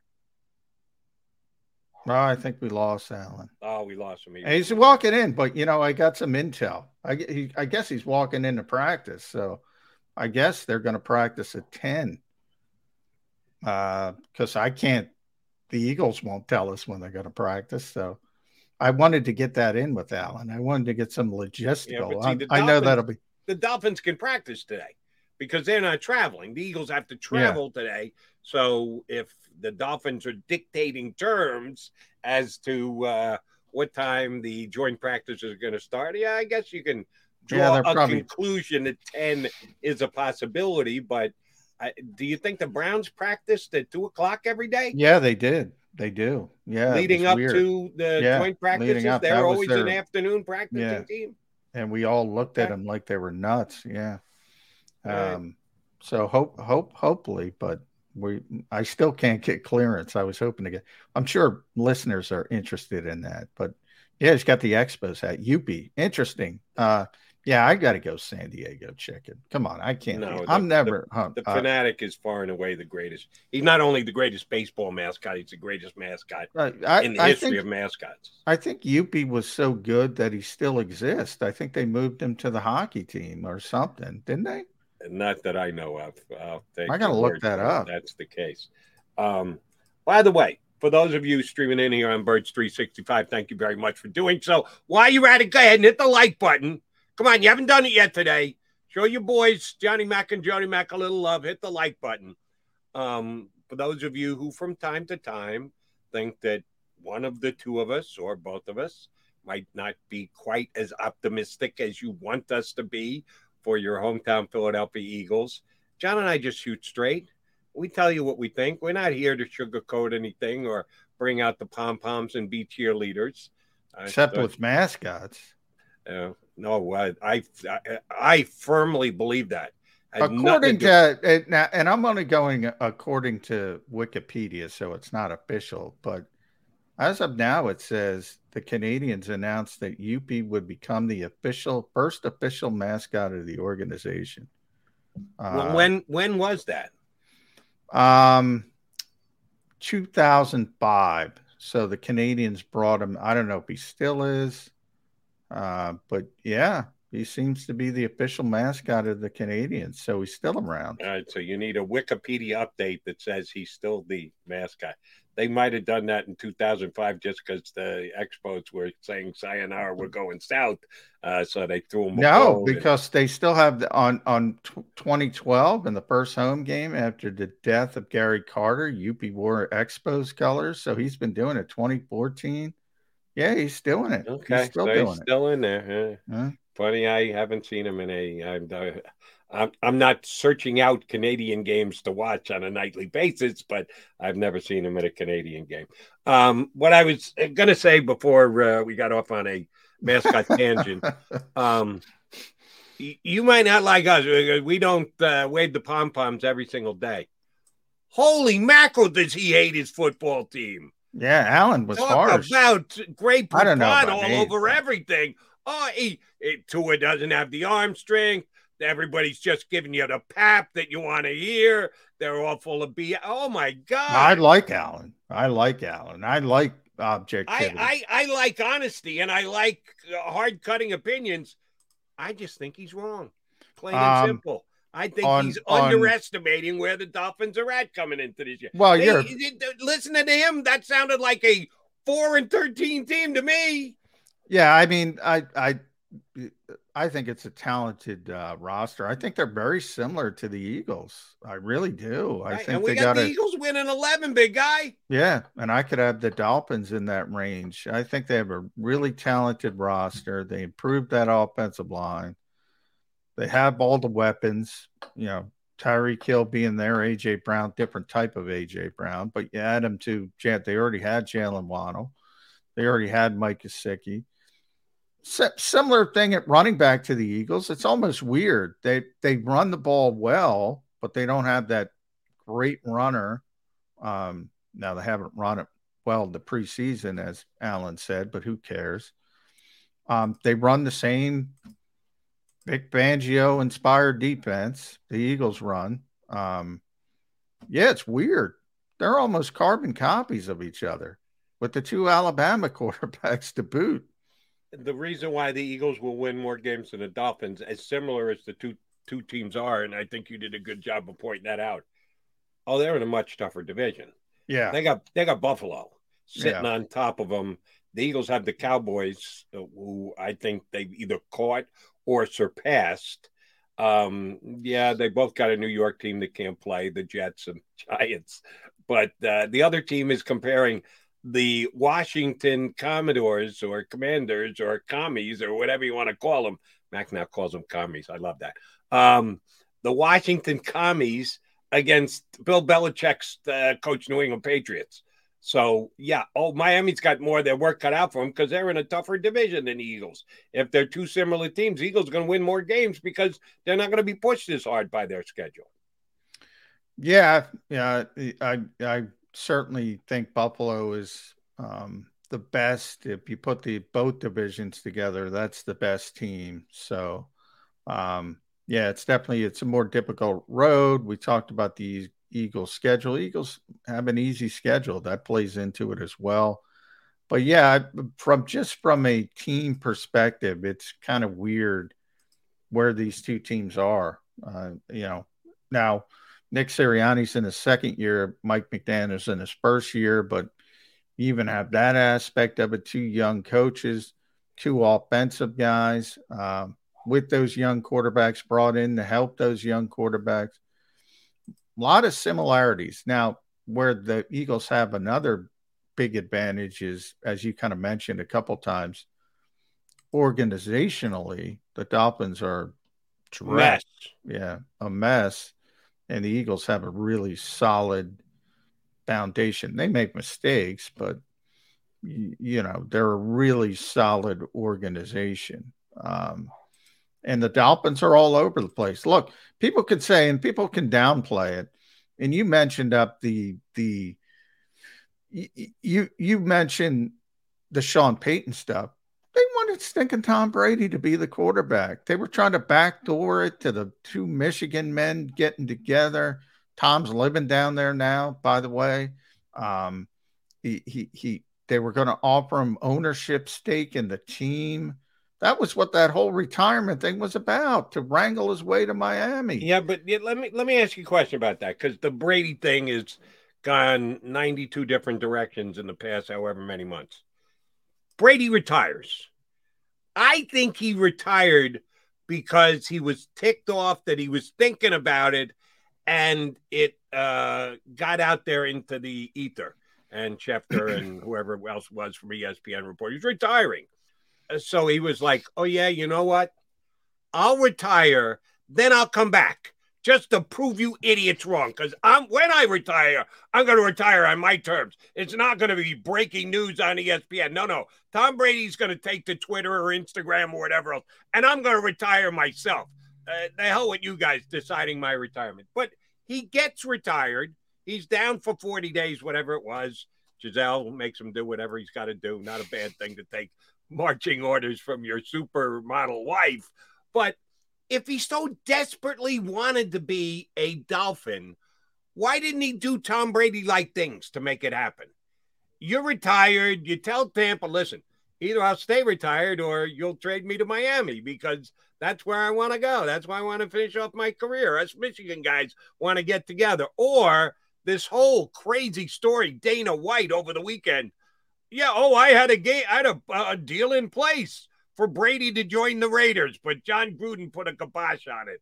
Well, if that was true when Brady retired, why didn't he jump back in and go, yo, Dana, Gruden's gone. Let's get that Raider thing done. Look who's the coach in Raiders.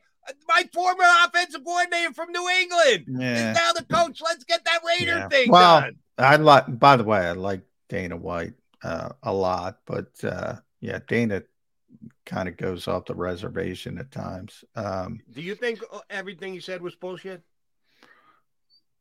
I didn't hear the entire thing, so I can't talk about it. But I've talked to Dana enough over the years to know that he goes into some. You know the story, right? I know the basic. I know he was talking about it. I don't know exactly what he said. I guess Gronk has a Gronk cast. Before big UFC fights, they made him into a podcaster for some reason. I've never heard the Gronk cast, but it's Gronk and his brother, whatever. And Dana White on it said, when Tom Brady was still with the Patriots, going to be leaving, going to go free agent, that he had brokered a deal for Brady and Gronk together to come to the Raiders, but he was doing it, I guess, on an ownership level. And Gruden came in and said, no, screw that. We're not doing that. We're not taking Tom Brady. That's the story that Dana White told this now, weekend. Dana's saying he brokered the deal?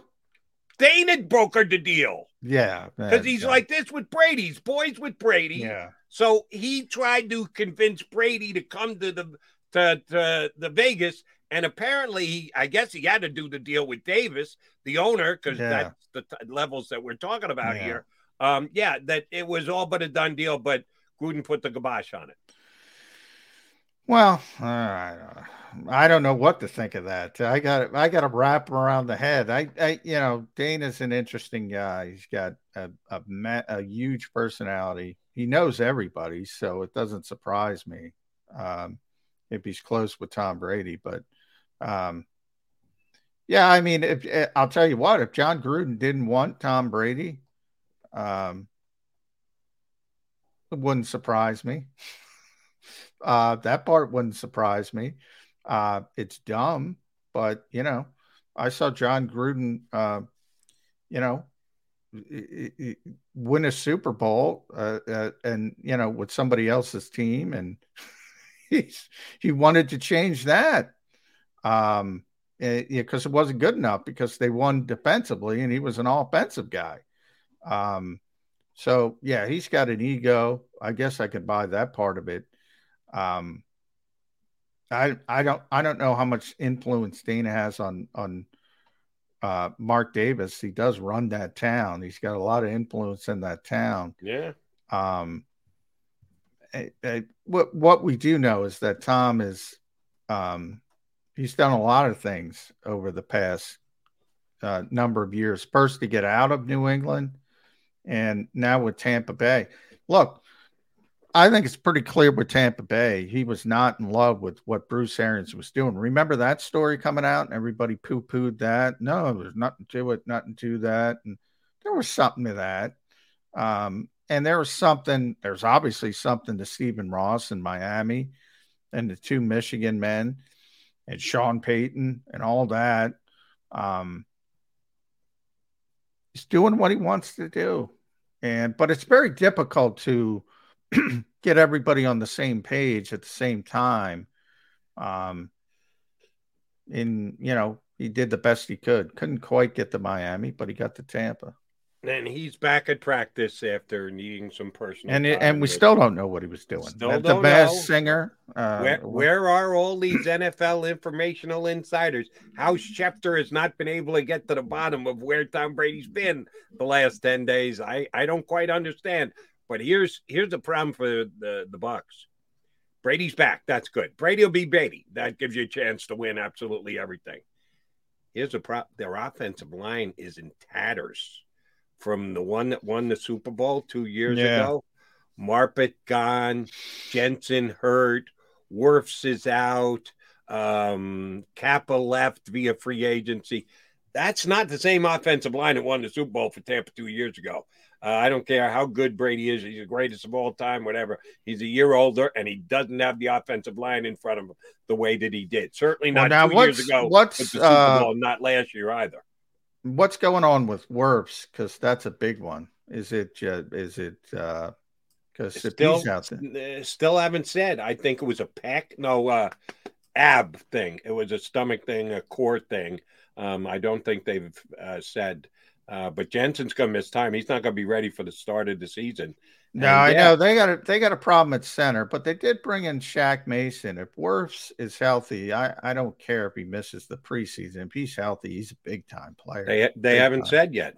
Still, they're keeping that injury, as far as I can tell, under wraps. All right, we need to come up. And speaking of wrapping, we need to wrap up this episode of Birds 365. Come on back with Mac and Mac.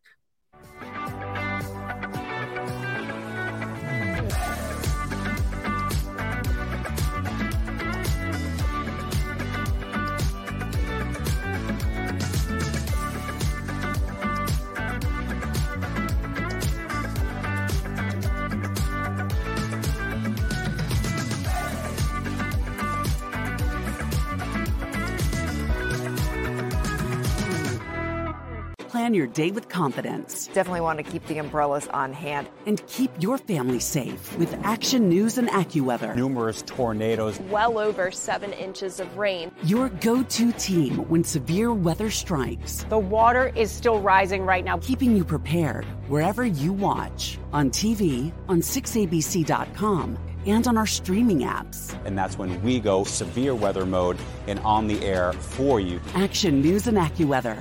The team you trust. At Stateside Vodka, every new customer gets the world's best rocks glass. Free.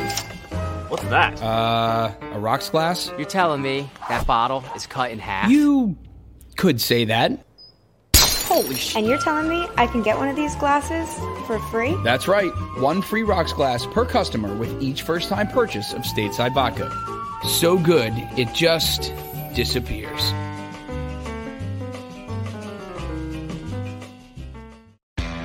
Go for the midnight dares. Go for the game. Go for the hits. Go for the fans. Go for the win.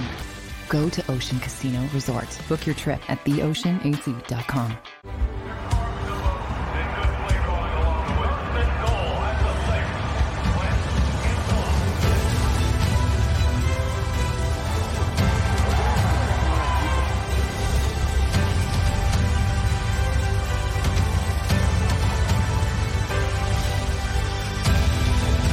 Field of life, First Trust Bank is there for you. Champions on 3. 1, 2, 3. Because Philadelphia dreams deserve a Philadelphia bank.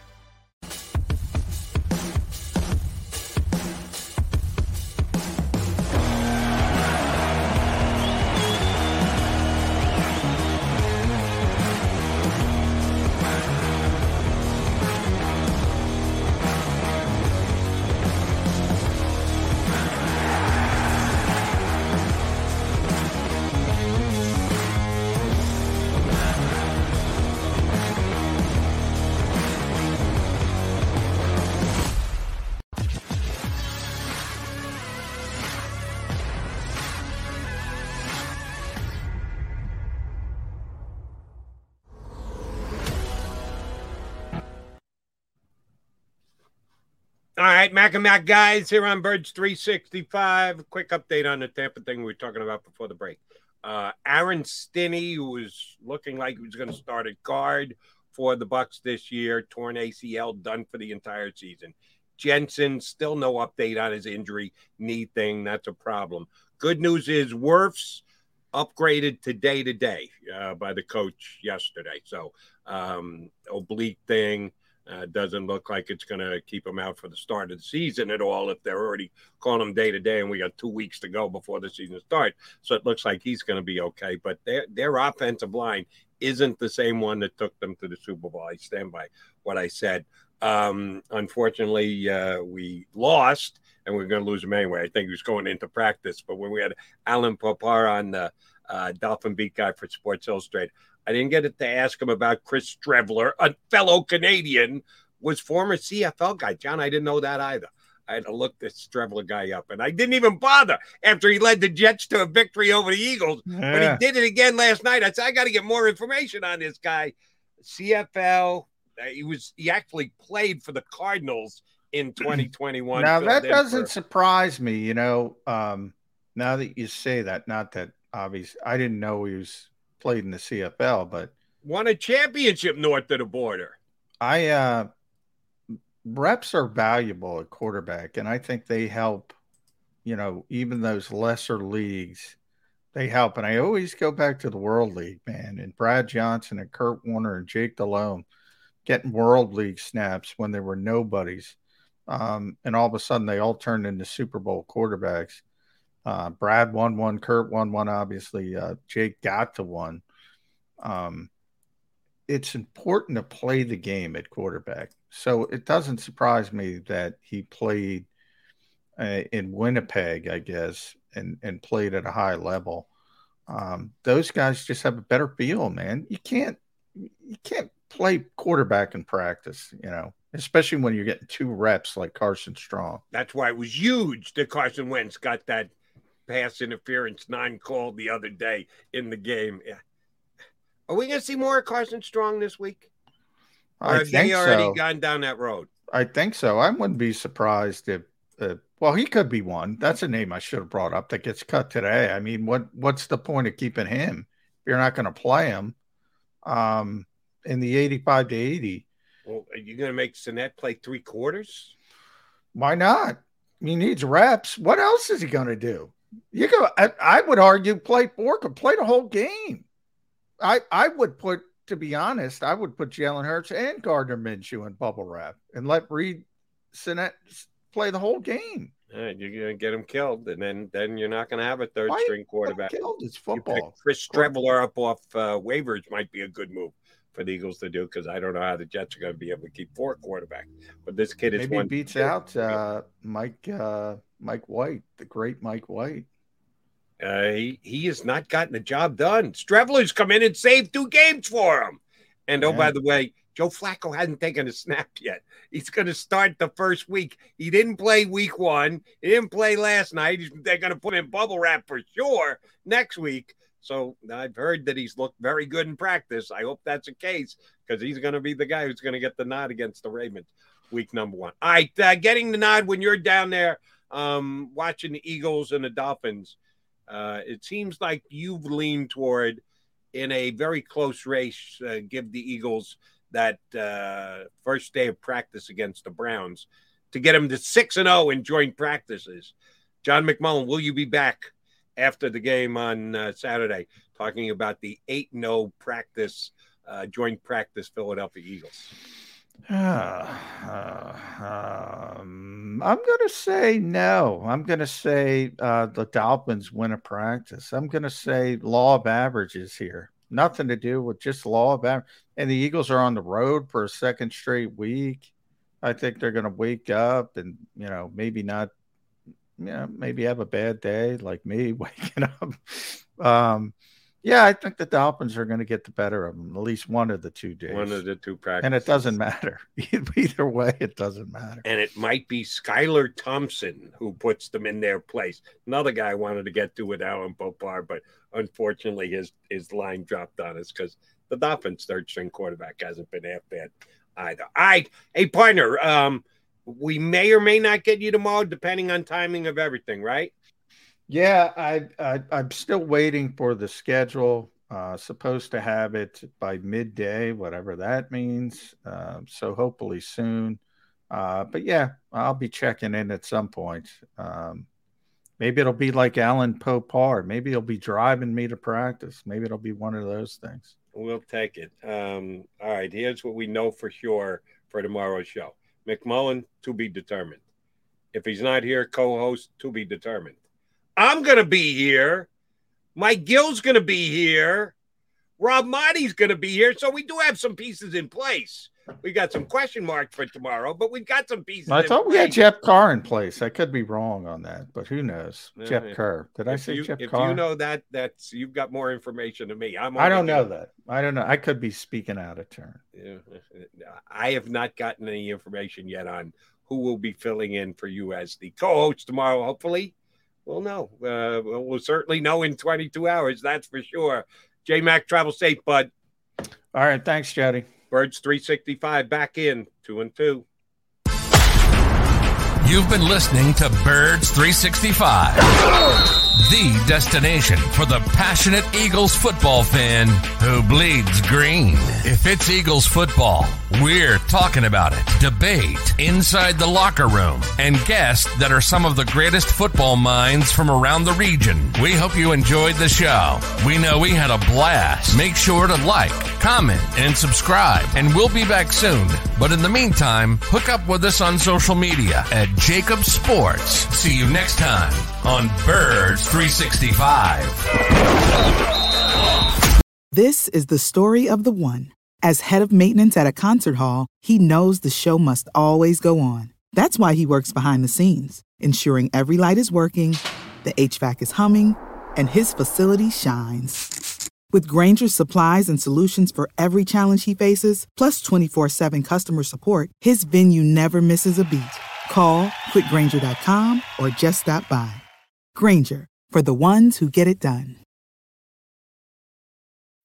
When you need mealtime inspiration, it's worth shopping Kroger, where you'll find over 30,000 mouth-watering choices that excite your inner foodie. And no matter what tasty choice you make, you'll enjoy our everyday low prices, plus extra ways to save, like digital coupons worth over $600 each week. You can also save up to $1 off per gallon at the pump with fuel points. More savings and more inspiring flavors make shopping Kroger worth it every time. Kroger, fresh for everyone. Fuel restrictions apply.